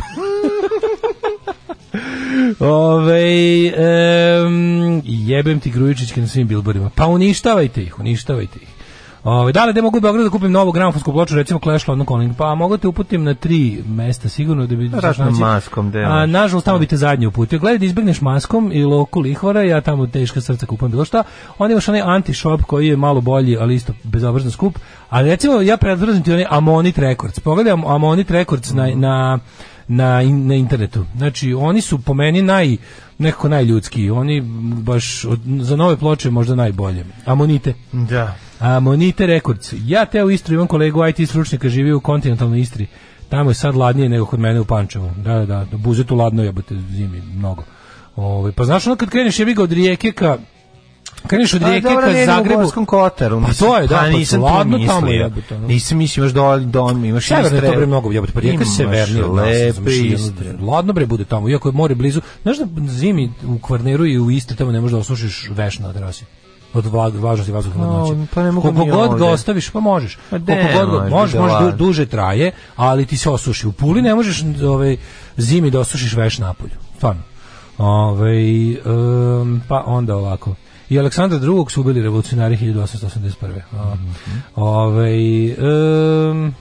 Šta je još bilo ovako? Hoćete kažete da se u Australiji ne branite za sledeći mesec. U Australiji branite sigurnost svakog minuta od zmija, aligatora, guštera, pauka, imigracione policije i ostale gamadi koje priroda šalje na tebe. Moguće. Pa kada ste gledali sinoć na Hrtu novu seriju Šutnja, Matanić po knjigama Drage Hedla, nismo gledali. Delom snimano u Kijevu, to će sigurno biti dobro. Ovaj tandem je baš Drago Hedl i Dalibor Matinić, to mora biti dobro. To će biti neka težinčina, to je neka Slavonija, pretpostavljam neki Osijek, neki biće heaviness. Nekih nešto, neka Skandinavija koja gostuje u Osijeku. Da, Panonska Skandinavija. Idealno 6 mjeseci radiš, 6 mjeseci ne radiš. Kao recimo glumci. Ne brinite, neće biti nestašice, imamo puno skladište zombija u robnim rezervama. Upravo si dale hladnije, ali to je logično jer smo ušli period globalnog hlađenja. Očekuje nas novo ledeno doba. Nije ni prvo, nije ni poslednji, kaže Milanković. Pa radimo na tome da pretvorimo to sve u veći haos, da ono što bi možda bio prirodni ciklus mi dodatno useremo.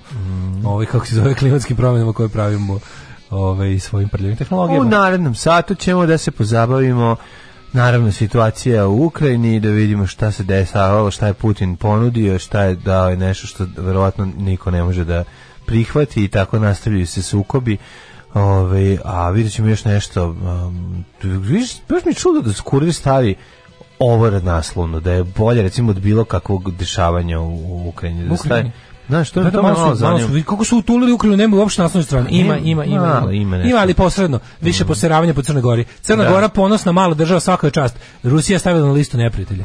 Pa šta je ono što su u NATO? Neka, što bi rekao, bolji su od nas. Ali pazi, mi to stavljamo. Bolji su od nas. Mi smo zemlja Putinovih lizača čmarova. Mi smo zemlja koja se raduje zašto je Crna Gora na listi neprijatelja. Pa ja se radujem zato što je Crna Gora time pokazala da je super zemlja. Pa ali iz različitih razloga se raduju ljudi. Vidiš ti to? Što bi rekao Billy Bragg, if you have a blacklist, I wanna be on it.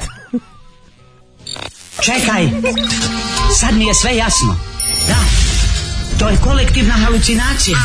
Alarm sa Mlađom i Daškom. Svakog radnog jutra od 7 do 10. Turbo Negro. Da, Babylon Forever. Babylon Forever, kakva stvarčina. Jeste, prelelepna. Simbolika, dale, ovo poslove naše priče. Da li ste spremni da sa dva velika maga ekonomije razgovaramo malo o ekonomskoj situaciji naše zemlje i economic prospects of Serbia? Pre toga pročitamo par poruka. Ja vam ti kažem da ja jesam završio i političku ekonomiju u ekonomskoj školi. Ja sam završio ekonomsku politiku. Boga mi sam i položio ekonomiju na poljoprivredi. Ne na poljoprivredi. Položio sam i sam položio, jeste to. Ekonomiju sam položio na poljoprivredi. Agroekonomista. Ne, ja sam položio... Šta si studirao poljoprivredu? Ratarski smer. Ratar baš? Wow, i rater. Ali sam položio sam i tamo ekonomiju, znaš da sam još položio ekonomiju kod Koste. A da si vidite makroekonomiju? To sam ja razbio. To sam položio isto na mom masteru. Realno znaš da jedva 6 lažeš, šmiraš za 7, a daći ti 8, a ostavim posle ti kažem zašto. Stari pokvarenjak. Naravno. Mrzim ga.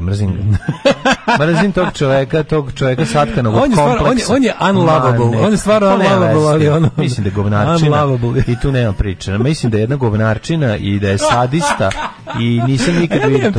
Meni je nekako smešan uvijek bio. Mislim, mene nije pogađalo, pošto sam ja umeo da ga hendlujem. Mene je pogađalo kako se ponaša prema drugim ljudima koji su... A obožava se življava, razumeš? Mene to ja to ne mogu da podnesem. Sve ljude koji se življavaju jebem i mater. Studiranje sociologije je bilo svaka. Mi nismo imali, ja ne znam nikad predavao. Sva naša predavanja su bila moje prepirke s njime. To kao talk show. Uđe klasa i mi krenemo. Oko bilo čega se svađamo. Vidim jednog koji krene da filozofira sa njim i pokušavam da mu dam znak da prestane, da će uvesti, da sve ide dobraga. Znaš, kao nemoj filozofirati sa nemoj sad krene, nemoj, zašto? A ovaj ne odustaje. To je bilo bolje slušanje makroekonomije. Onda uvoti da ga maltretira. Ma da recimo da se možda pustio čovjeka da isprede nešto sad iznad vam objasnim šta se dešava. Probi ga tom knjigom njegovom iz lupa kojom znači ljudi koji pišu na način na koji to je jedno pisano izdrkavanje. Znači kao, sad ću ti zakomplikovati ovo da se vidi koliko sam elokventan. Kako se mene nervira. Dok sam ja studirao, on je bio neki isteknuti član G17+, pa je bilo... Ja sam čuo da su njega studenti ubacili kontejner. Znači da je to je ruralna legenda. To meni sve ruralna legenda. On je stvarno lik koji treba to da ga ubaci u kontejner.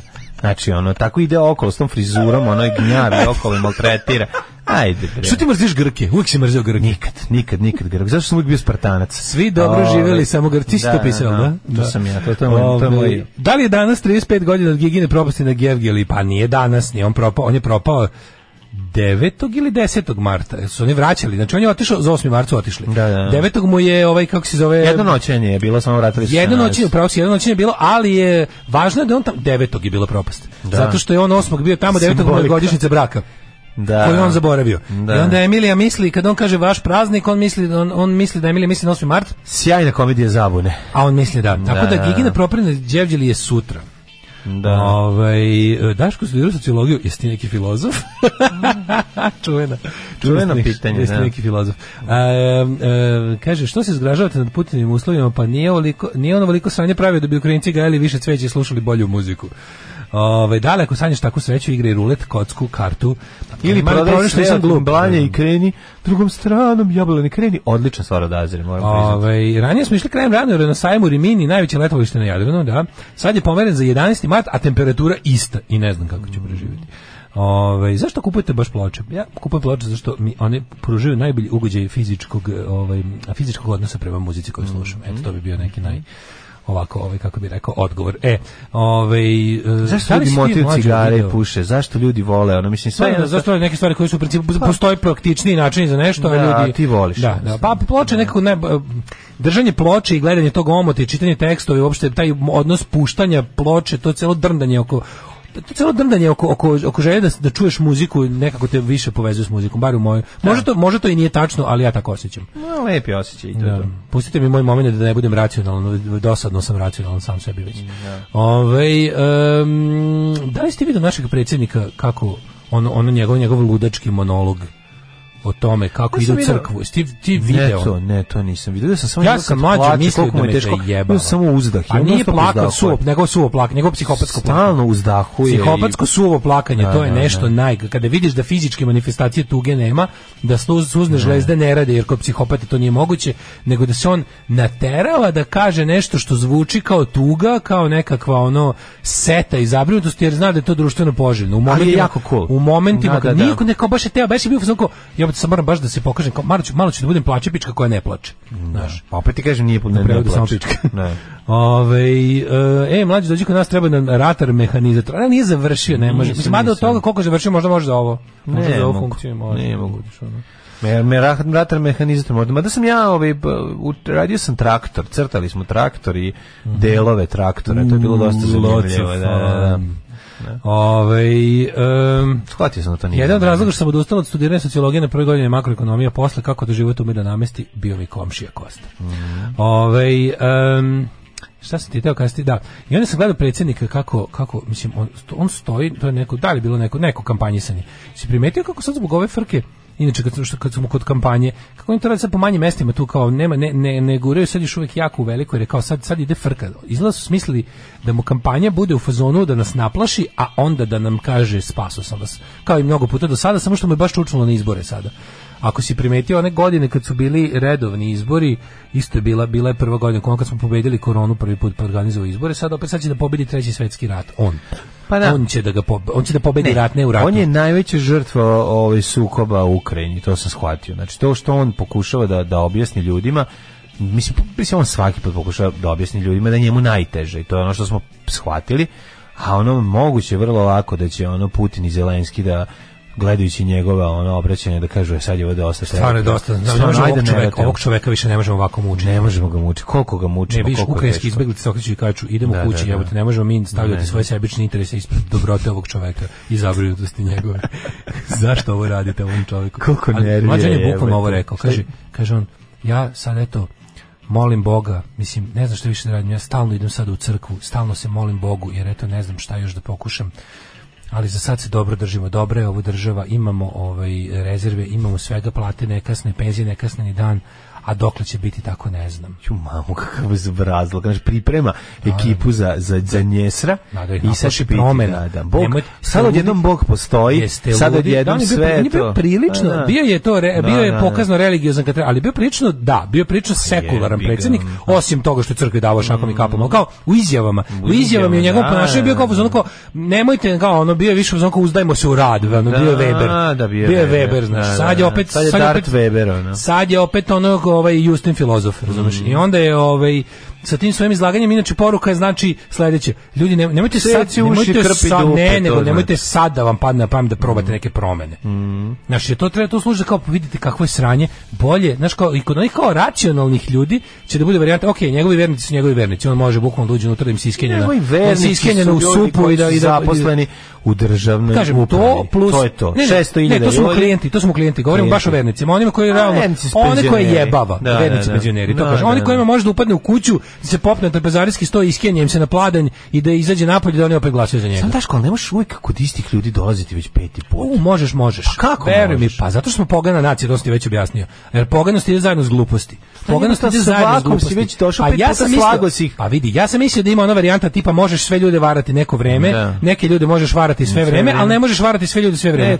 U Srbiji možeš varati sve ljude sve vreme, to je sasvim moguće, jer jednostavno to je poganluk. Kad imaš dobar poganluk, onda ljudi u svojoj želji da nastave da održavaju svoju viziju sveta koja je bazirana na tome da se ništa ne radi i da se jednostavno ono kao tako samo postoji, da se život doživlja kao neka kazna koju treba odležati. To je predsjednik kao i Putin idealan, Vučić je kao i Putin idealan vođa za takav narod. Idealan. I onda ali ove koje, znaš, on se u tom kukačkom svom momentu juče obraća onim ljudima koji su ipak malo, kako bi rekao, kao racionalni su, znaš, pa da kaže kao ovim ljudima, da rekao nekim koji su nešto ostvarili, nekim koji imaju nešto, nisu njegovi direktni klijenti, nego tipa ljudima koji eto su, ne znam, da li su stekli neku ušteđenju, da li su u nekom poslu, neki ono, pa sitna buržoazija, što bi rekao Marks. Njima se obraća i da im kaže, znaš, nemojte sad svoje ideološke predstave o tome da sam ja loš predsjednik i da je ovo autoritarna zemlja i da je ovo sve sranje, nemojte sada, to može se desiti da izgubite to što imate. Nemojte promene baš dok je oluja. Znaš, kao nemojte da menjamo kapetana dok brod prolazi kroz najgoru oluju. A najgora oluja je uvek kad ja tako hoću. Jer priča o najgoroj oluji sprečava smenu kapetana. I sad je to u stvari ta priča. Da osigura svoje, bila varijanta, dolaze jako. Mislim, mi znamo, znaš kao, da je ovo sve isto dan posle izbora. Bila bi varijanta, super je, prednost naše zaostalosti. Srbija neće osjetiti. Oni sad namračuju više nego što je, loše će biti loše, naravno. Ali on je sad namračio više da bi posle bilo kakav uspeh. To je ona fora kao kad Kevi kažeš, znaš kako bio težak kontrol iz muzičkog. Znaš kao, iz muzičkog bio jako težak, jedno si dobio 5 iz muzičkog. Da te ne pitaš šta je bilo iz matematike. Upravo to. Da te ne pitaš šta je bilo iz matematike. Crna Gora i Makedonija su ruski neprijatelji, a naslov je Crna Gora stavljena na listu neprijatelja. Ipak mi ne možemo. Svaka im čast. Konfiskovali su jahtu jednog Putinovog oligarha. Jesu? Da, i to neko ozbiljno, valjda nešto 180 miliona. Dobro, tamo u Porto Montenegro ima 10 tih jahti, verovatno. Da. Ovo je neka koji je ono blacklisted od strane, koga već, zapadnih sila. I ovaj uzu telefon, ono speed dial, nazvu Putina i na listu. Odmah ih tura i na listu. Pa verovatno tako ide, znaš, kao to. Pretpostavljam da kod njega, recimo ima 5 ljudi koji su najbogatiji na svijetu. Ima više. Ba ima više. Ne govorim najbogatijih, ono, to su neki milijarderi, ono. Ima više, pa zašto Rusija jako velika. Putin je milijarder, ono. Putin je najveći milijarder u svojoj zemlji, ali je fora u tome što je što ti njegovi, kao njegovi tajkuni, mislim tamo, Rusija je feudalizam, razumiješ, tamo zemlja izgleda na feude u svakom smislu. I geografski i po, kako kažem, po kategoriji, po sektorima. I onda ljudi koji, imamo čovjeka koji je za kao što ćemo za 20 godina svu hranu kupovati. KGB vlastela. Tako, oni su KGB banda. Mislim, i u Bugarskoj je tako, samo što su ovi prihvatili druga pravila igre. Mislim, i tamo su stari KGB-ovci. Putin je zapravo rodonačelnik te vrste tog, mislim, to je ono, znaš, taj oligarhijski neki, metod u svemu. Rusija je svugdje tako organizovan.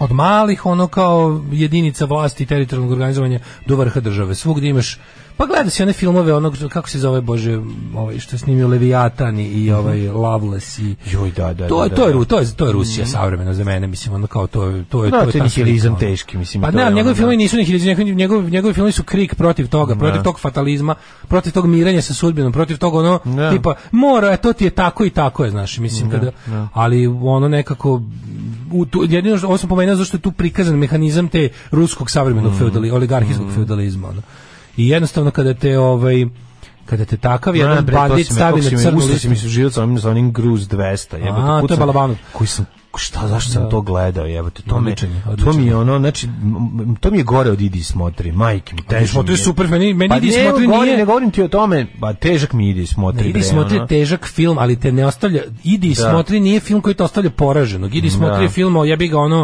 doći sloboda, biće osveta, biće nešto, razumeš, jebaćemo mater za ovo što ste uradili. Ovdje neće ništa. Ima ta orgija zla koja je ipak dobija neku osvetu, dobija neki epilog. I dismotrije su užasi rata i kao u fazonu rat je užasan, makar i pobedio njemu, ali pobedio njemu. A ovi filmovi kasnije, ta postsovjetska kinematografija, to je jednostavno prikazivanje života u Rusiji, kako zato ti kažem, kad mi kažu rusofobija, kažu da rusofobija u najklasičnijem smislu. Bojim se da mi bilo šta u životu izgleda kao Rusija. Dobro, kažem, opet govorimo o jednoj ogromnoj zemlji u kojoj nije sve tako, jel da, kao što je predstavljeno u tom filmu, ali običan čovjek živi veoma teško. Ima i lepog lažnog glamura Moskve i Sankt Peterburga. Pa ima, nije sve ja bogata ti gavno, aj sad mislim, znaš, ono, i to je... Žive ljudi. Pa ne, žive ljudi na različitim, mislim, meni je činjenica da su u Rusiji živeli ljudi koji nikada nisu osjetili nijednu trunku, za vreme Drugog svjetskog rata nisu osjetili deo sukoba, razumiješ što meni? Pa naravno da nisu, mislim, ti to jebote, to je to. Nisu, vidi, Stalin se postarao i u neku ruku hvalamo na tome da svaki stanovnik Rusije osjeti Drugi svjetski rat, drugčije ne bi pobedili. Ne, ovi što su živjeli, oni šumi, najbolja jedna porodica koja ono sporaši koji apsolutno nisu znali za Drugi svjetski rat. To je znači ali to su retki Stalin se postarao da ovi iza Urala, da ovi iza Kavkaza Urala osjeti, jer su ti radili ko blesavi da bi ovi, mislim, na kraju krajeva ljudi znaju udaljenijih krajeva, ono, iz Vladivostoka su dolazili borci na najzapadniju tačku Rusije da se bore. I mislim, hvala im tome, jer bismo drugčije ne bi pobedili, mislim, ko zna kako bi taj rat trajao. Drugčije bi bili ono gorivo za peći. Pa da. Znači, svi koji smo arijevci po njihovim standardima. Da, Nemci su došli do određene linije i za te linije nisu pipnuli. Pa nisu došli do Moskve, nisu dalje. Kad su krenuli da se povlače, to je jednostavno bilo, da, više nikad više nisu imali napredovanje do one tačke gde su bili 41. u zimu. Pa ne. Šta sam teo ti kažem? Da, ali da se vratimo na ovo naše. To kako se ovaj ponaša, meni samo nije jasno da li Vučić zna da ili mislim, to je njegovo apokaliptisanje da bi on onda ispao mesija i spasitelj.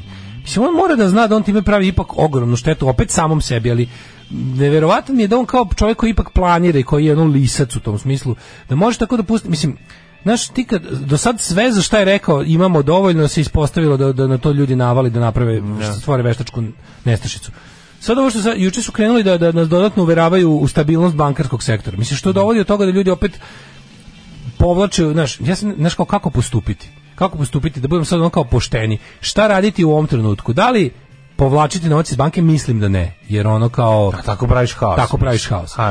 Kupovati devize isto, znaš, kao... Pa ne, sad kupovati devize je glupo, ali devize nema. Mislim, još uvijek ih nema u optici. Banki imaju devize. A banki imali, nisu ih izbacile. Ne, ti možda kupiš od banke, ti od banke možda kupiš devize, u menjačnicama ne možeš. Pa zašto ne mogu u menjačnicama? Pa zato što nisu pustili u kešu, ti kad kupiš od banke devize, ti kupuješ obećanje banke da će ti dati devize. Pa ali čekaj, od koga menjačnica kupuje pare? Od banke, od devize. Kako do menjačnice stiže keš? Pa na raz, znači neke su snabdeveni direktno od devizama države, od Narodne banke. Mislim onda, znači, a zašto nema? Evo, objasni mi zašto nema evro u optici. Zašto pokupovali ljudi? Užasno su, za 2 dana su pokupovali sav keš. Pa znači hoće još, imaju puno više dinara. Nisam pričao o tome da uzmete par iz banke i date u menjačnicu, nego dali svoje štednje u bankama, svoje tekuće račune, svoje štednje račune, da li da ih pretvarate u devizne? Da li to radi? Da, pa rade to ljudi, to je normalna stvar, jer je kriza. Ljudi se plaše i hoće da ih stave u stabilno neko. Tih deviza ima, zato što te devize zapravo, znaš, nisu keš. Ti sad hoćeš pa nisu keš, ne kažem, pa ne, ti kad, sad ti kažem, ti kad u menjačnici kupuješ keš novac, daš jedan srpski keš, dobiješ strani keš. A kada u banci konvertuješ svoju ušteđevinu, na primjer, niko ne konvertuje. Ljudi rade to ljudi. Pa mislim, ne znam. Konvertuju, pa kažem, vidiš da u svakoj banci, čak i lošiji kurs ih ne sprečava, zato što žele da imaju nešto sigurno, se plaše da će dinar odjednom jako da ljosne, da će izgubiti puno para. Ali ovi su, znači, kao sad svi ekonomisti, čak i ovi, juče sam gledao u ovome, gde je to bilo, u nekom, da li u Prilu danu negde, sam gledao da je bila, ekonomisti su pričali da to ipak kao, čak i opoziciono nastrojeni su rekli kao, jebi ga, nemojte to raditi, trenutno nema razloga. Fora u tome što, kao moram pošteno da vam kažem, trenutno nema razloga, ali moguće da kad bude razloga će biti kasno da vam kažem. Znači, onda zato mene zanima. Ajde vas imam da pričamo o tome posle jedne pesme. Ajde, baš, to je posebna tema. Jeste. Dekonstruktivna i estetska hirurgija. Mizerere. Iskoristite naše sniženje na povećanje zadnjice, prednjice, usta, skraćenje i sužavanje ušiju. Letnja ponuda. Penis ko na internetu. Mizerere. U mirnom delu Starih Banovaca. Alkaline trio. Tako je. Dok je izmet Mlađi Mio. Nije mi sad si zaređao, čoveče. Nisam, kako. Što nisi uspeo? Nisam, ja sam išao samo Piškit. Piškit 2 pesme, šta se radio čovječ svaka čast? Pa Piškio, majko moja. Lal ti vera. Ja sam mislio si nestao u ovim, kako se zove, u bespućima WC. Nisam. Kaže, šta je bilo sa njim selom što je bojkotovalo Vučić 2020 jer mi obećao put 2016. Mislim da su im uradili, da su te to sređeno. Sredili su zato mrzim ovu državnu više nego Bernhard Austriju. Šta mislite da Putin vidi Vučića kako plače pa ga zove telefonom i pita ga šta to glumiš i šta mi kakav je njegov izraz lica tada. Da, kod Putina bar moraš, Putin ima samo jednu emociju i to je njegov po tome on prava onako diktatorska njuška. Naš Vučić nema Vučić je pizdunko ono. A Putin je ono KGB islednik, ono zlikovac, čovjek koji istražuje, optužuje patnje i svaki put mu je važno da pokaže da je najmoćniji. Nema nešto da menja, nešto da se prilagođava situaciji. Putin je čovjek koji deci buši loptu. To je to. Znači ono kad lopta Vučić pređe. Vučić u principu to, ali je jedan pizdunko koji mora tako da glumati da znaš, on je ipak Ne, Vučić gleda da nije možda neki veliki dečak vlasnik lopte da ga ne bi ono prebio. Znaš, to je potpuno drugo. Putin je luđi apsolutno. Da kažem ti, Putin ima samo jedan izraz lica i jedan mod. Ovaj je sredom opasan, četvrtkom pička. Ovo je sve. Znači, to je ovaj glibava masa, judo policajac, tako je. Ovaj samo želi da bude dobar svođen navijač ceo život. Vraćam se s razgovora za posao, sunce sije i tako me nije briga, dajte neki let 3 za potpuni ugođaj, imate let 3 18. u Gerilovaru, kupio sam 2 karte. Bjavo. Pokupovali ljudi, a možda ni menjačnice ne daju. Kaže, kad smo 2-3 godine posle Černobilu u Kijevu smišljali na ekskurziju, vodična bila lokalna devojka koja iz Amsterdama. Momak njen isto. Mi bili ko seljačici sprem njih. Ima svuda svetskih ljudi, zato mi ih je žao u ovom vremenu. Da, mi smo baš razmišljali o tome. Kako mi je žao, žao mi je ljudi, mojih prijatelji, takvih ljudi iz Rusije. To su desetine miliona normalnih ljudi. Jako na koje je pao mrak. Kojima je ono dosta više, ono i ne zanima ih. Ono budalaština će da lepo živaju, da uživaju u životu. Durak, po meni, Rusija 1/1. Svi filmovi na tu temu su vrhunski, ali ovo je baš prikaz pizdunstva. Durak, Viki iz 2021. Rusija ima 118 milijardera. 118 milijardera. Kikinski licimuri. Da. Pederi, kako je što, milijarderi i šta još, zaboravio sam treći. Ne znam, su bili. Uglavnom, kaže, Vučić nešto sikće, preti, penije. Putin samo kaže, ostani posle časa. Tako je. Ono što mene zanima jeste, na koji način zašto je došlo do obustave u zemlji u kojoj dobiš 15 godina strogog zatvora jer si izašao na trg da kažeš svoje mišljenje, ne sme postojati. Kaže, zašto svet uopće mudruje? Da. Mene zanima se jedna stvar što se tiče ekonomske situacije. Sa nama je svakako profesor doktor Zec, Vrabac, Prepelic. Doktore Zec, dobar dan. Kažete mi meni zašto nema evra? Ja mogu sad glumiti za Miodraga Zeca. Pa zvati glumnjaka. Pa nije u svijetu nema da... Kako Ćopić je rekao Branko Ćopić, uberi travku. Izvinjam se, Zec je bosanski zemara bez imalo jekavice. Tako ga treba glumiti. Ma on je meni bre misirac. Ne. Meni on jako misirac. Ti sad mene nešto pitaj, a ja ću da ti odgovorim zečastim metaforama. Ajde. Kažete meni zašto nema evra? Evra, pa nema, zašto nema evra? Pa to ti je kao recimo u Belgiji onaj seljak što kaže, iće sa fjordova mu dolazi ladna zima, a on kaže neću danas kupiti džemper, nego ću kupiti drva. A naš seljak kaže, nemoj ti meni kupiti drva, nego vunicu upleti oko onog jednog drveta što ćeš zapaliti, pa zapali vunicu i drvo. A Rajko kupio svoju vunicu. A zapali vunicu i drvo i 5 minuta bilo toplo, posle bidaj šta ćeš. A dok belgijski seljak nikad ne zapali vunicu s drvetom. Dobro, ali ja vidim da ste 2011. rekli potpuno drugu priču. Rekli ste da seljak vunu treba što pre da proda stranim investitorima, a sad kažete bilo to, ako sam to rekao. Ako sam to rekao, onda sam ja pogrešio. Vidite, nisam ja ne pogrešio. Jer šta? Ekonomija je greška i ispravka. Ekonomija je greška prirode. I ja sam hteo da kažem, znači to što sam ja rekao, to ne morate, evo u tome jeste, i to jeste jedan od problema koja kažem. Recimo, to ti je kao recimo ti slijepo slušaš mene, a ja ti kažem, idi skoči u bunar. Sad ti ako si pametan, ti neš skočiti u bunar. Ako si glup, ti skočiti, još će zvati svoju djecu da skoče. Sad opet sam odsvu Jekavicu greškom, bez Jekavice. Tako. A u bunaru zlato. Ali ti imaš sad zlato, a ne možeš izaći iz bunara. A bunar pun zlata, a ne možeš izaći iz bunara. Mi smo za 60 godina komunizma naučili da skačemo u bunara, da nam odatle jedan čovek vadi nas iz bunara ponovo i kad prođe neko vrijeme opet skočimo u bunar. Sad tog čoveka više u bunaru nema, svet se promenio, a cijena nafte ostala isto. Imate još neki pitanje da budem zec? Odličan si zec, znači, ovo je baš bio zec. Znači, imam još zeca u sebi. Sve je rekao, a ništa nije saopštio. Imam još zeca u sebi, ako treba još malo ekonomije da se objasni. Šta ti još nije jasno? Pa mene zanima jedna stvar, sada da ostavimo zeca po strani. Zec u suštini, a mi ću parketar u izrazu. Da, ne, suštinski to apsolutno zec, apsolutno. To je takozvana narodna ekonomija. Narodna ekonomija. Narodski objasnio ekonomiju kroz one jabuke i kruške. Kurs evra nešto. Nije mi jasno zašto evra ne, a evra ne. To me zanima. Pitaj mene ljudi zašto nema evra. Zašto nema? Pa nema evra, on neće biti evra. Još je Branko Ćopić, kod njega nema ga reće godine. Znaš kad on kaže, kad Poljar Lijan dođe. Poljar Lijan kaže onom slikanu, morat ćemo opet u školu. A ja njemu kaže, a gde si ti video da se usredratite u školu? Tako i mi. Znači, kada ima evra, mi ga kupujemo i onda kada kupujemo ga previše, normalno da ga neće biti. Međutim, s druge strane, i svugde zna se, i u Kini onaj mali seljak što proizvodi rižu i onaj u Detroitu što sklapa automobile, oni svi ne kupuju evro, nego oni štede u domaćoj valuti. Tako je. Tako štednje u domaćoj valuti je u stvari budućnost. Eto, ako treba još nešto, tu si ja zec. To su odličanje. Nakon zeca dolaze lisica, prepelica i pokoja devojčica, jer je 8. mart. Svakog prokletog radnog jutra. Još da piješ nešto? Pomogu bi jedan vinjak ako imate. Hoće li? Alarm sa Mlađom i Daškom. Alarm.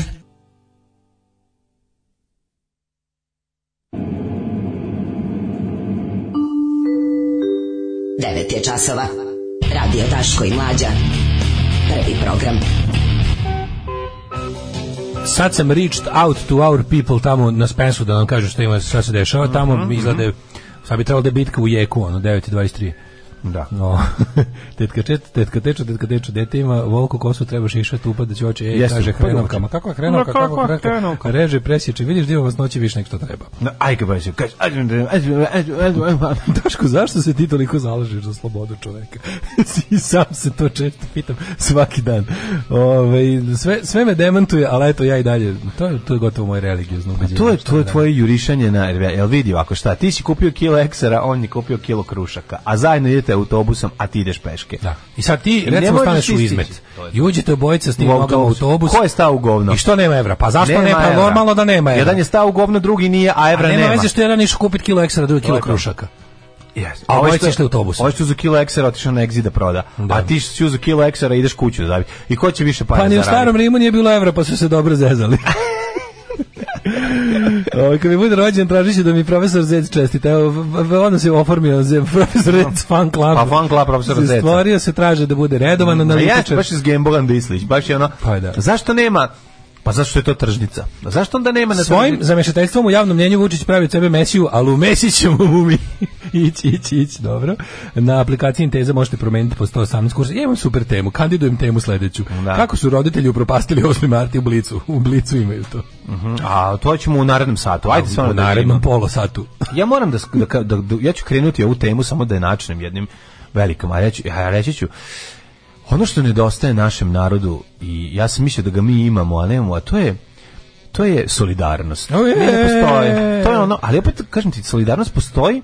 Mislim, mi smo solidarni sa jako siromašnim ljudima koji dolaze u teškom, koji su u teškom, znaš kao ne, mi smo nemaš tu izvediti pravilo. Pa evo ja pokušavam nekad tako znamo lepo da iznenadimo. Ja pokušavam da razumem. A nekad tako znamo izbeglicama, prodamo sendviče za 500 dinara. Mi bi da uvatimo zakonitost, ali nećemo uspjeti, razumeš? Pa ja bi samo logiku, eto, ako probamo kod logikom, probamo da probamo, ali odustaćemo pošto shvatimo čemu se radi. Kako miljenici logike, niti logika naša. Evo ja samo ne razumem jednu stvar ne razumem. Zašto roditelji koji 200 dinara nije ništa, ne mogu da razumeju da postoje roditelji koji ima 200 dinara jako puno. Samo to. I zašto onda oni kažu ne načinje mi temu pre vremena, ali kratak odgovor zašto su govna? Zato što oni zapravo sit glavnom ne veruje. Šta sad je? Sit glavnom ne veruje. Šta je to? Mlađe, u toj našoj tranzicionoj, toj našoj džiberskoj kapitalističkoj klasi. Pa nisu se rodili dale sa nisu, pa da su se rodili bilo bi drugčije. Ovako su fazonu kao now I get to enjoy other people's misery. To ti je to. Da, može. Moguće, ajde idemo, to će biti tema u narednom satu. Prvo se uzme jedan ovah, onda se preko zgrade magistrata Srpske radikalne stranke u Zemunu centralne otadžbinske uprave baci taj ovah pojede jedna koza. Kozu onda zakoljemo, iz utrobe počitamo koje ćemo Hrvate vaseliti iz okoline. Alarm svakog radnog jutra od 7 do 10. Da, 9:34. Mlađe, ja slavim 8. marta u 16. Tako je. Rezilos i genijalni... Kakav progresivitet se ovdje ostvaruje. Pre toga Frank Turner. Na lovačkom skupu Hajka u Brekovu pevaljka pozdravlja Putina i Rusiju. Ova koza Srpska radikalna stranka Zemun koju ćemo mi Hrvate vaseliti. Naglo sam se smela sama sa sobom. Nisam čuo do sada taj džingl. Ne znam, dosta svesni u kojoj meri su vaši džinglovi se zapatili među slušalicima i slušalicima. Hvala vam na svemu, dani bi bili mnogo dosadniji bez vas. Mislim, ako su dosadni, s nama bi bili još dosadniji. Je li bio Frank Turner, nekoliko vas pita, jeste li bio Frank Turner? Love Iron Song, prelepa pesma. To je nekako naša, mi u jednoj pesmi. Trebali smo do duše pustiti i njegovu suprugu Tinu Turner malo, ali dobro, jer je dan žena. Njihovog dedu Ajka Turner. Ali tu kad kažem let's be young and let's be crass enough to care, let's refuse to live and learn, let's repeat all our mistakes again. To je tako lepo. To je baš slatko. To smo mi debili. Solidarni smo samo sa onima sa kojima možemo da se identifikujemo, identifikacija, stvar empatije, emotivna i socijalna inteligencija nam fali, eto, rešeno. Kad smo kod toga, ajmo da vidimo kako se identifikujemo sa izbjeglicama iz Sirije kojima kako se identifikuje se svaki 20 od nas, ja bih o tome pričamo. Pa dobro, sad smo malo, viš kako smo malo puni više razumevanja za Ukrajince koji su kao mi. Čovječe, gledaj se uči situaciju na granici sa Poljskom. Pa naravno, to je belačko govnarstvo. To je govnarstvo, vidi se, neko napravio isečke, kao ljudi, ovo nisu sirijski izbjeglice. Novinar ozbiljno govori, ovo je kao white Caucasian. Da bi oni nama objasnili koliko je ovo strašno, išli su na taj fazon, tipa, ljudi, ovo nije Afrika, ovo su belci. Ej, belci ginu. Ej, znaš kao. Super lik koji se spreda s tim, preduhoviti, što imitira. Taj super. Pa da, ali to je to. Mislim, naravno da mi je lakše da ostvarimo bilo kakvu emotivnu i empatijsku vezu sa nekim ko liči nas, bukvalno fizički dosta da liči nas. Ako si primetio, jebote, ove izbeglice iz zapadne Ukrajine koje su na granici, uglavnom prelaze s poljskom granicom, oni bolje izgledaju nego ljudi ovde. Znači, kad pogledaš gužvu na granici, više nekako, mi smo više drapsivi od njih. Mi smo više, više smo Sovjetski savez po izgledu. Kad ideš na našu ulicu u martu... Šta ti misliš, o čemu pričaš? Po odeći, po cijelom po luku, po stilu, po imidžu. Kad sam vidio izbeglice na ovoj, kako se zove, na granici zapadne su Ukrajine, su ljudi, nešto kao prvi put sam u životu, izgledaju više kao neki... Šta ću mi kažeš da su različiti se oni koji izgledaju... Deluju bogatiji od nas ovde. Dobro, zato što to ima razvijenih, manje razvijenih delova. Zapadna Ukrajina je prilično bogata. Pa ta što je na granici s Poljskom je bogatija. Da. Pa to ti kažem. Znači, bio sam se začudio da je dugo vremena, zapravo možda nikad u životu nisam video sve fora. Uvek kad vidiš neke te raseljene ljude, to je... Ne znam ništa u Ukrajini, iskreno, razumeš? Kada vidiš gde je moj bio zabaz, gde je moj bio BBC, ovo su beli ljudi moment. A bio je u tome što sam, obično kada vidiš ljude koji...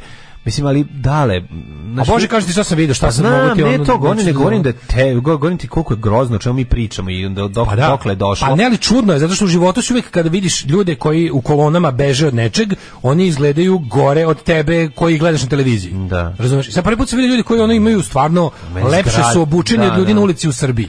Meni ovi zgrade. Znaš, kad prošetaš Futoškom ulicom po Novom Sadu, ljudi izgledaju drapi, sivlje i sovjetskije, nego ljudi koji se guraju na granici sa Poljskom trenutno. I to me, naravno da me dodatno... Znaš da sam imao mindfuck kad sam prvi put bio u Rumuniji.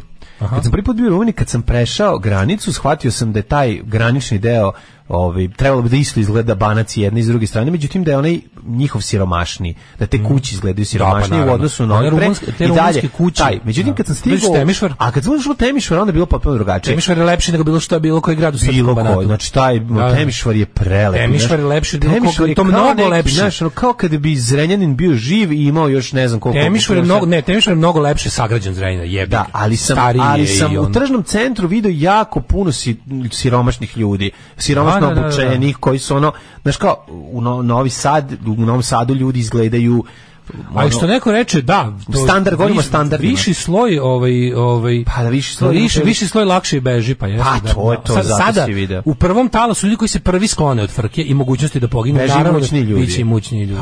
Iako su primorani na nešto siromašno da urade, kao što je prelazak granice peške. Tako ti kažem, ali tako bi izgledali i kod nas. Pa moguće.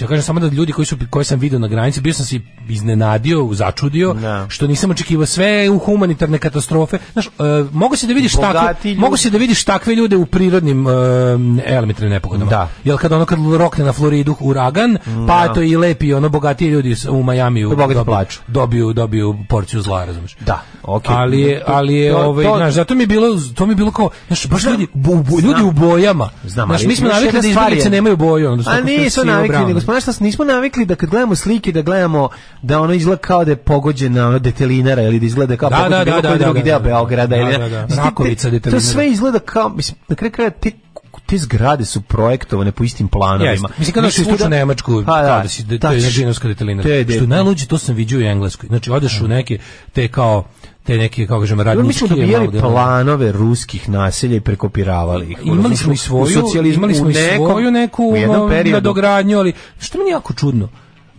Kvart u kom sam ja odrastao ima u knjizi identičan kvart sa sve garažama istim u Belorusiji i u Ukrajini. Taj brutalizam i taj neki to smeštanje što većeg broja radnika u prilično dobre životne uslove, u visinu i u tipska naselja koja će dati poboljšati kvalitet života. Ima jako interesantno sada, izložba je bila na Spensu, društvo arhitekta Novog Sada napravilo baš to, može se vidjeti interaktivna izložba o tome kako je, šta je bilo humanističko, da kažem, socijalističko planiranje grada. Znači, to je stvarno tako moglo. Imamo toliko para. To je stvarno bilo maksimalno muzike za toliko para. Da. I što je najbolje, to je bolje od bilo čega što je posle urađeno. Sad pričamo o razumevanju. Dakle, izbjeglice odlaze, mi smo se jednom ljudima su pokušali da objasni kako to u Ukrajini strašnije, zato što dolaze izgledaju kao mi i onda, a ljudima jel da kada je to bliskije, kada mogu da se identifikuju, to smo sve objasnili. Nego me zanima samo naš zabezek na tome da od rata beže ljudi u bojama. Znaš, kao u šarenim modelima, a ne samo drapsivi ljudi u štofanim kaputima. I sa šubarama. I naše doživljavanje rata i sve to mislim. Tako, to je rat mog detinjstva. Pa o tome pričamo, nego sad pričamo o Viber grupama i o tome u nerazumevanju.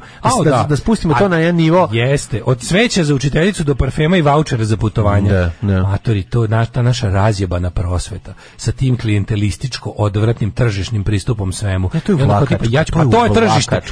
To je pravljenje tržišta da mu mesto nije. To je pravljenje tržišta da mu mesto nije. Šta će tržište u razredu, šta će tržište u poslu? To je onako tipa, ja ću svom proizvodu, a to je moje dete, da obezbedim bolji plasman na tržištu, a to je onaj ko odlučuje tržištu i učiteljica. To je to gledanje. Robno, novčano, kretensko. Od cveća za učiteljicu do parfema i vaučera za putovanje. Tradicionalno obeležavanje 8. marta, dana žena, datume koji se bez izuzetka veoma poštuju uglavnom samo u školama, pa je tako poklončić za učiteljice i nastavnice kao mali znak pažnje ovaj dan neizvestan. S tim to bi trebalo da bude jedna od onih stvari koje Ataturkovske, tipa preseći s time. Znaš, te neke ono kao bilo koje vrste bi trebalo da budu kao izvini, ne može. Znaš čime se to preseče? Zakonom se. To se preseče boljim životnim standardom nastavnika i nastavnice. Onda neće čekati taj poklon usrani i ono sve bolji životni standard. Kad smo bili klinci, oni su bili poštovani. Pa smo opet i mi, to ne treba raditi. Pa ne treba raditi. Ne treba raditi. To je stvar jedna stvari koja se kao ti bi sad sve zabranio. Kažem ti, ljudi na Viber grupi imaju ozbiljan problem da razumeju da postoje ljudi različitih platežnih moći i neće da prihvate da postoje ljudi koji su siromašniji od njih.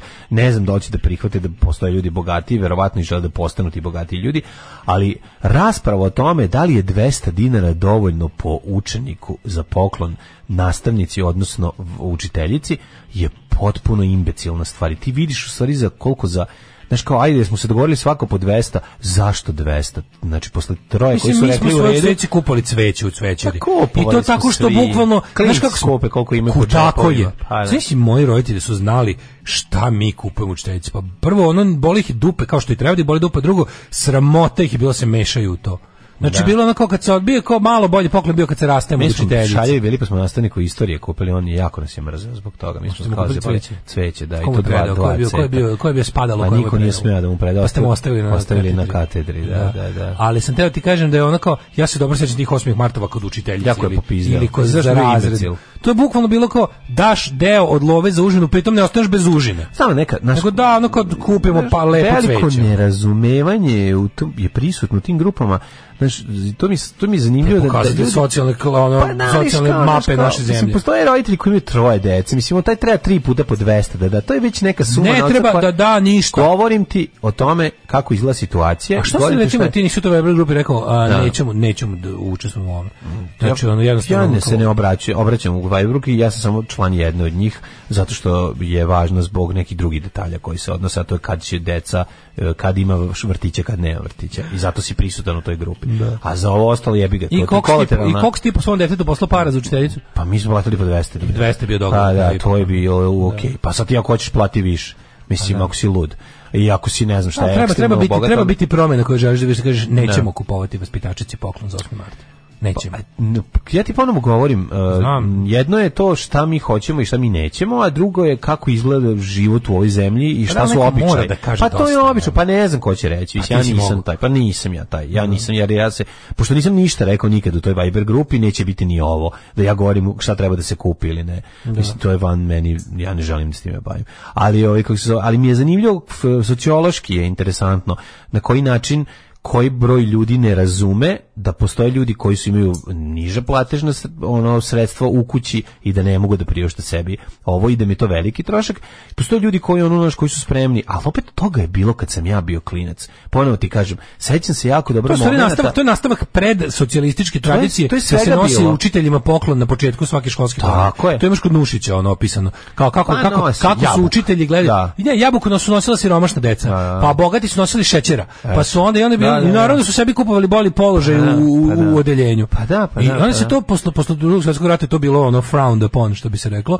Onda su oni napravili varijantu kako da ne, ali su oni napravili varijantu kako da u okviru socijalističke ideologije opet upakuju podmićivanje. I kao to će biti, iskoristit ćemo nešto što bi trebalo da bude nešto potpuno deseto, to je dan praznik žena, koji treba nešto sasvim drugo, smo pretvorili u još jednu priliku za podmićivanje, a da ne pričamo o komercijalizaciji besomučne glupavoj. Pa dobro, ali ja nemam problem da se klinici skupi da kupe cvet. Meni to okej. To da, ali kada budu dovoljno zreli za to, šta ima deca ovdje što da radi? Šta ima roditelji? Vaspitačica treba da se oprosti od toga nečega, osim ako deca su užasno ne znam kako pametna, mada nemaju novac kod sebe. Dobro, učiš neke stvari. Taj deo ne treba da učiš, ali učiš ih prave za mamu, prave ovo, prave. Pa to treba da radi. Pa to rade oni to. Aj se ne gledajte da ne rade. To je i pogrešno što i to prave za 8. mart mami. To treba da prave mami za bilo šta drugo, a da 8. mart bude nešto drugo. Sve što niko neće to da radi. Niko neće biti taj koji će počne da popravlja te stvari u društvu. Niko neće. Ja sam ne znam šta to pametnije imaju da rade prosvetni radnici, osim da se bave ovakvim stvarima. Bukvalno jebote, to treba da prosvetnih radnika koje ne zanima to. Pa treba da dobiju otkaze svi treba da dobiju otkaze koje ne zanima da vaspitavaju decu. A jebite, znači ajde da ne popravljamo ceo svet. Ali on tomu je bukvalno posao. Kako svi da dobiju? Tomu je bukvalno posao. Pa ne tako što lepo, tako što bi lepo trebalo da bude kao, pa trebalo bi da se dobro normalna zemlja. Trebalo bi da normalna zemlja ne bi ući treba bude predsjednik, mislim. Pa ne, kažem ti, mislim, ako si čovjek koji se, ja ne mogu da utičem da šta drugi imaju u glavi, ali kao mogu da prezirem prosvetnog radnika koji se zalaže za očuvanje statusa quo, bar toliko mogu. I mogu da se ne igram njegovih glupih igara. Znači ono kao, to je, naravno da je jedna od stvari od koje ono ti muka, to u koji ti stepen konformizma moraš da se zaroniš kad imaš dete. Znači to je ono, i onda ti moraš da učestvuješ u sranjima ovog društva u većoj meri nego što si želeo ikad. Pa naravno, vidiš ih i prisutno si na kraju odnose se na tebe. Znaš, ti si prosvet, ti si recimo učitelj ili učiteljica, imaš tu te mlade umove koji su došli, ne ti odabereš da ono da tako održavaš status quo i da ništa od toga ne napraviš. Pa ti si za mene ono bukvalno, kako ti kažem, baš si smeće. I kao, eto, nisam dovoljno plaćen, pa jedi bre govna. Pa Da, nisam ni ja dovoljno plaćen ovde, pa dajem sve od sebe. Mislim, ja kako je to glupi ono izgovor. Pa da, ali jedno je kakva je klima u društvu i kakvo je opšte stanje, a drugo je ovo tvoje koje je eksces. Mislim, to nemoj zaboraviti. Ali treba nam više treba nam više ljudi koji će jednostavno ovde sve jebeni veroučitelji u pokušaju. Sve, svaka, znači ono, svi će se složiti oko toga treba decu uvoditi u manastir. Znam, ti moraš sad da proslavimo Svetog Savu. Crtaju jebenog Svetog Savu u obdaništu. Pa crtaju non stop. Crtaju jebenog Svetog Savu u obdaništu. Sveti Sava, otac naše obdanišnosti. Sveti Sava ti je ono sve trenutno, pošto je sve Sveti Sava. Ali postoje još, naravno postoje još nastavnice i učiteljice koje i dalje kad razvuku harmoniku opale neku na iz narodno-slobodačke borbe, slabije se čuje, dok se čuje harmonika iz radosnog detinjstva. Znajte da će to ovde poklona neće biti. Neće poklona. A voli, brate, i ta što razvuče harmoniku. Nemoj me jebati, na neki način je zaslužila, razumeš? Ta ga na neki način je zaslužila, ali to bi bilo lepo da ga onda ne uzme. Ali se radi o tome. A sad praviš baš ono, koje su, to se jednostavno ne dešava. Ovo su tvoje maštarije. Pa dobro, mislim, maštarije pokreću svet napred. Pa dobro, ono. Mislim, znaš, ono kao, ako radiš, rad u prosveti treba da bude dat idealistima. Pa je li tako? A ne ono surovim realistima koje bi postreljao. A jebi ga, ti znaš koje generacije ljudi sada postaju nastavnici i profesori. Znam. Već generacije to odlagalište za mediokritete. Veronaučne osobe postaju. Odlagalište za mediokritete. Ko ne znam šta ću, pa ću da radim s decom. Pa idi u pičku materinu. Ti vidi onog mentola što se slikao sa Srpčićima. Da, naravno, to je ono, to je dizelaško smeće. To je dizelaško smeće koje je ono, znači to je fora. Umesto da tu bude nekakva najveća, samo što niko neće biti kad dobio taj. Ali ne znam, znaš, kao i sve ostalo što u zemlji radi na ličnu inicijativu. Jebi ga, vratite to u ličnu inicijativu. Pa ne znam, plakaćemo za majstori situacijama. Znaš, vratite u ličnu inicijativu. Naš sunovrat obrazovnog sistema kroz jednu i sunovrat društva, kroz, znaš, ono, ti sad možeš samo da plačeš. Caru je poklon mio. Da, sad. Šta te više loži, ženska prava ili prava ženska? Naša vaspitačica Rada kad je na priredbi razvukla harmoniku, meni suze udarile na oči.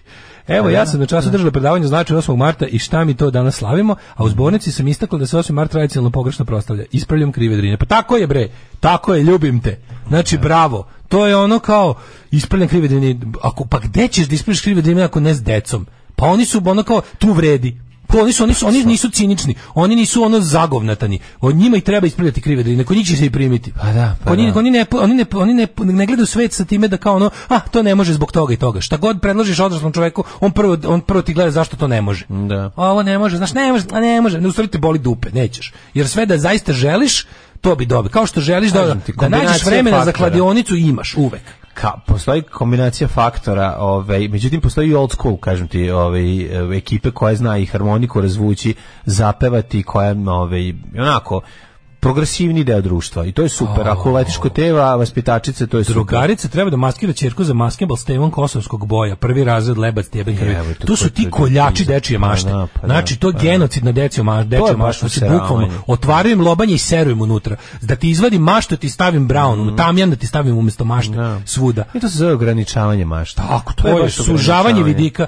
Evo vam mamovi, gledajte u jebeni srednji vek, večite u popa gledajte.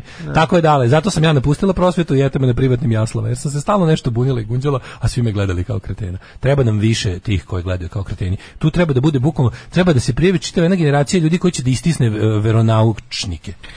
Razumeš? Pa da, ne znam na koji kako. Te trovače, te gadove, te teško je zato što kad mi kažu pa u našoj školi veroučitelj tako jako je faca, vole ga deca, zato što je smrdljivi otadžbinar, zato što je smrdljivi brojaničar, otadžbinar, kladioničar i zato što je žvalavac koji im daje loptu da šutaju i priča im kako treba prebiti pederi. Tako sav je šmeker je jako i zna i DJ TV muziku. Mamu mu jebe. Ajmo jet set. Čekaj da vidim. U bok te čoveče, gde smo mi otišli, stani, tuđe to kasnimo da... Da, nama je 8. mart lažno popularan kao dan majki, ustrali smo pesme o mamama i tako to.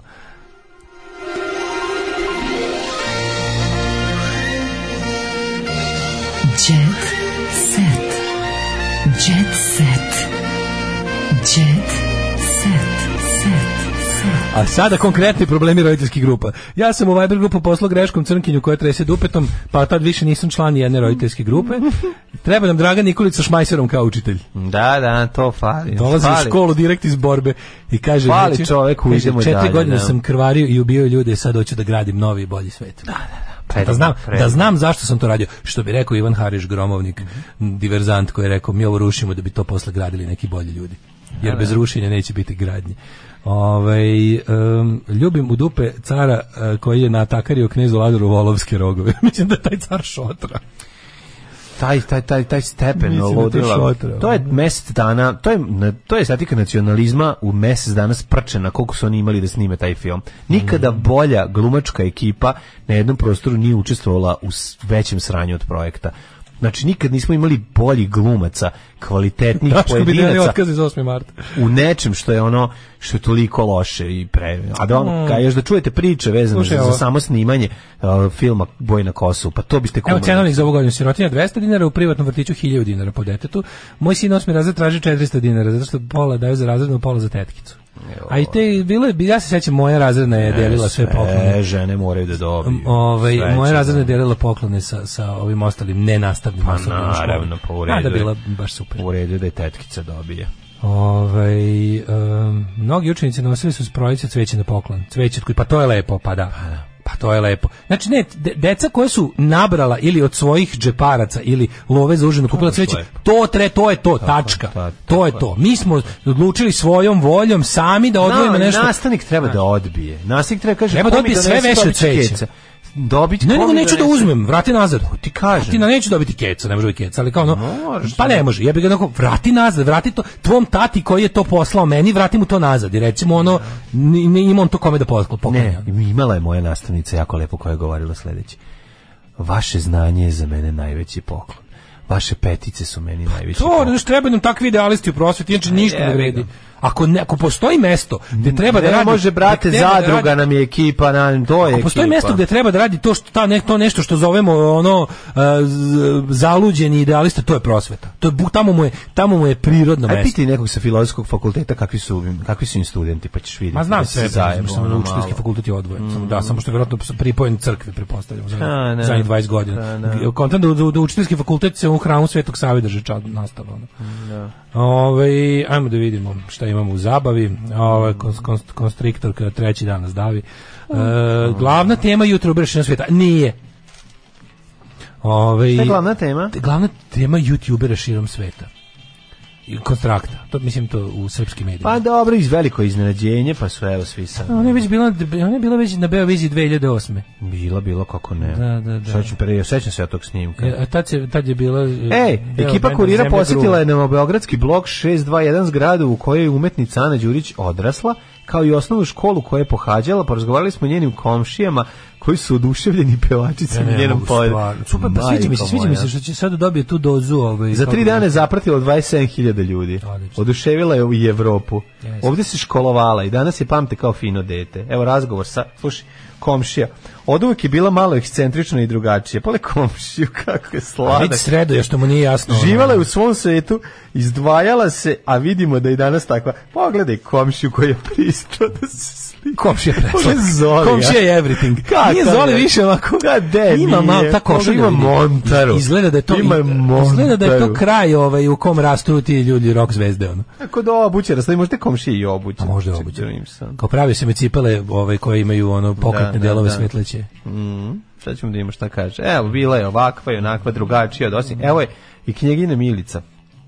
Zgrade u kojoj je odrasla. Vidi bre kako dali socijalističko dete, poglede. Aha, da. Nije ona baš da je još upao. I seća se onaj dana kad je između salame i hleba nije bilo ničega. A najčešće nije bilo ni salame. Pevačica priredila slavlje prije sinu za rođendan dovela Mikija i Patu. Ti prije što je dovela Mikija i Patu.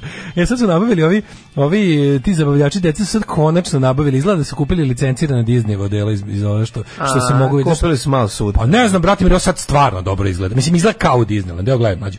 Izgleda kao u Disneylandu. Više nije Paja Pakšuj. A dobro, ma to nije Crnogorsko primorje.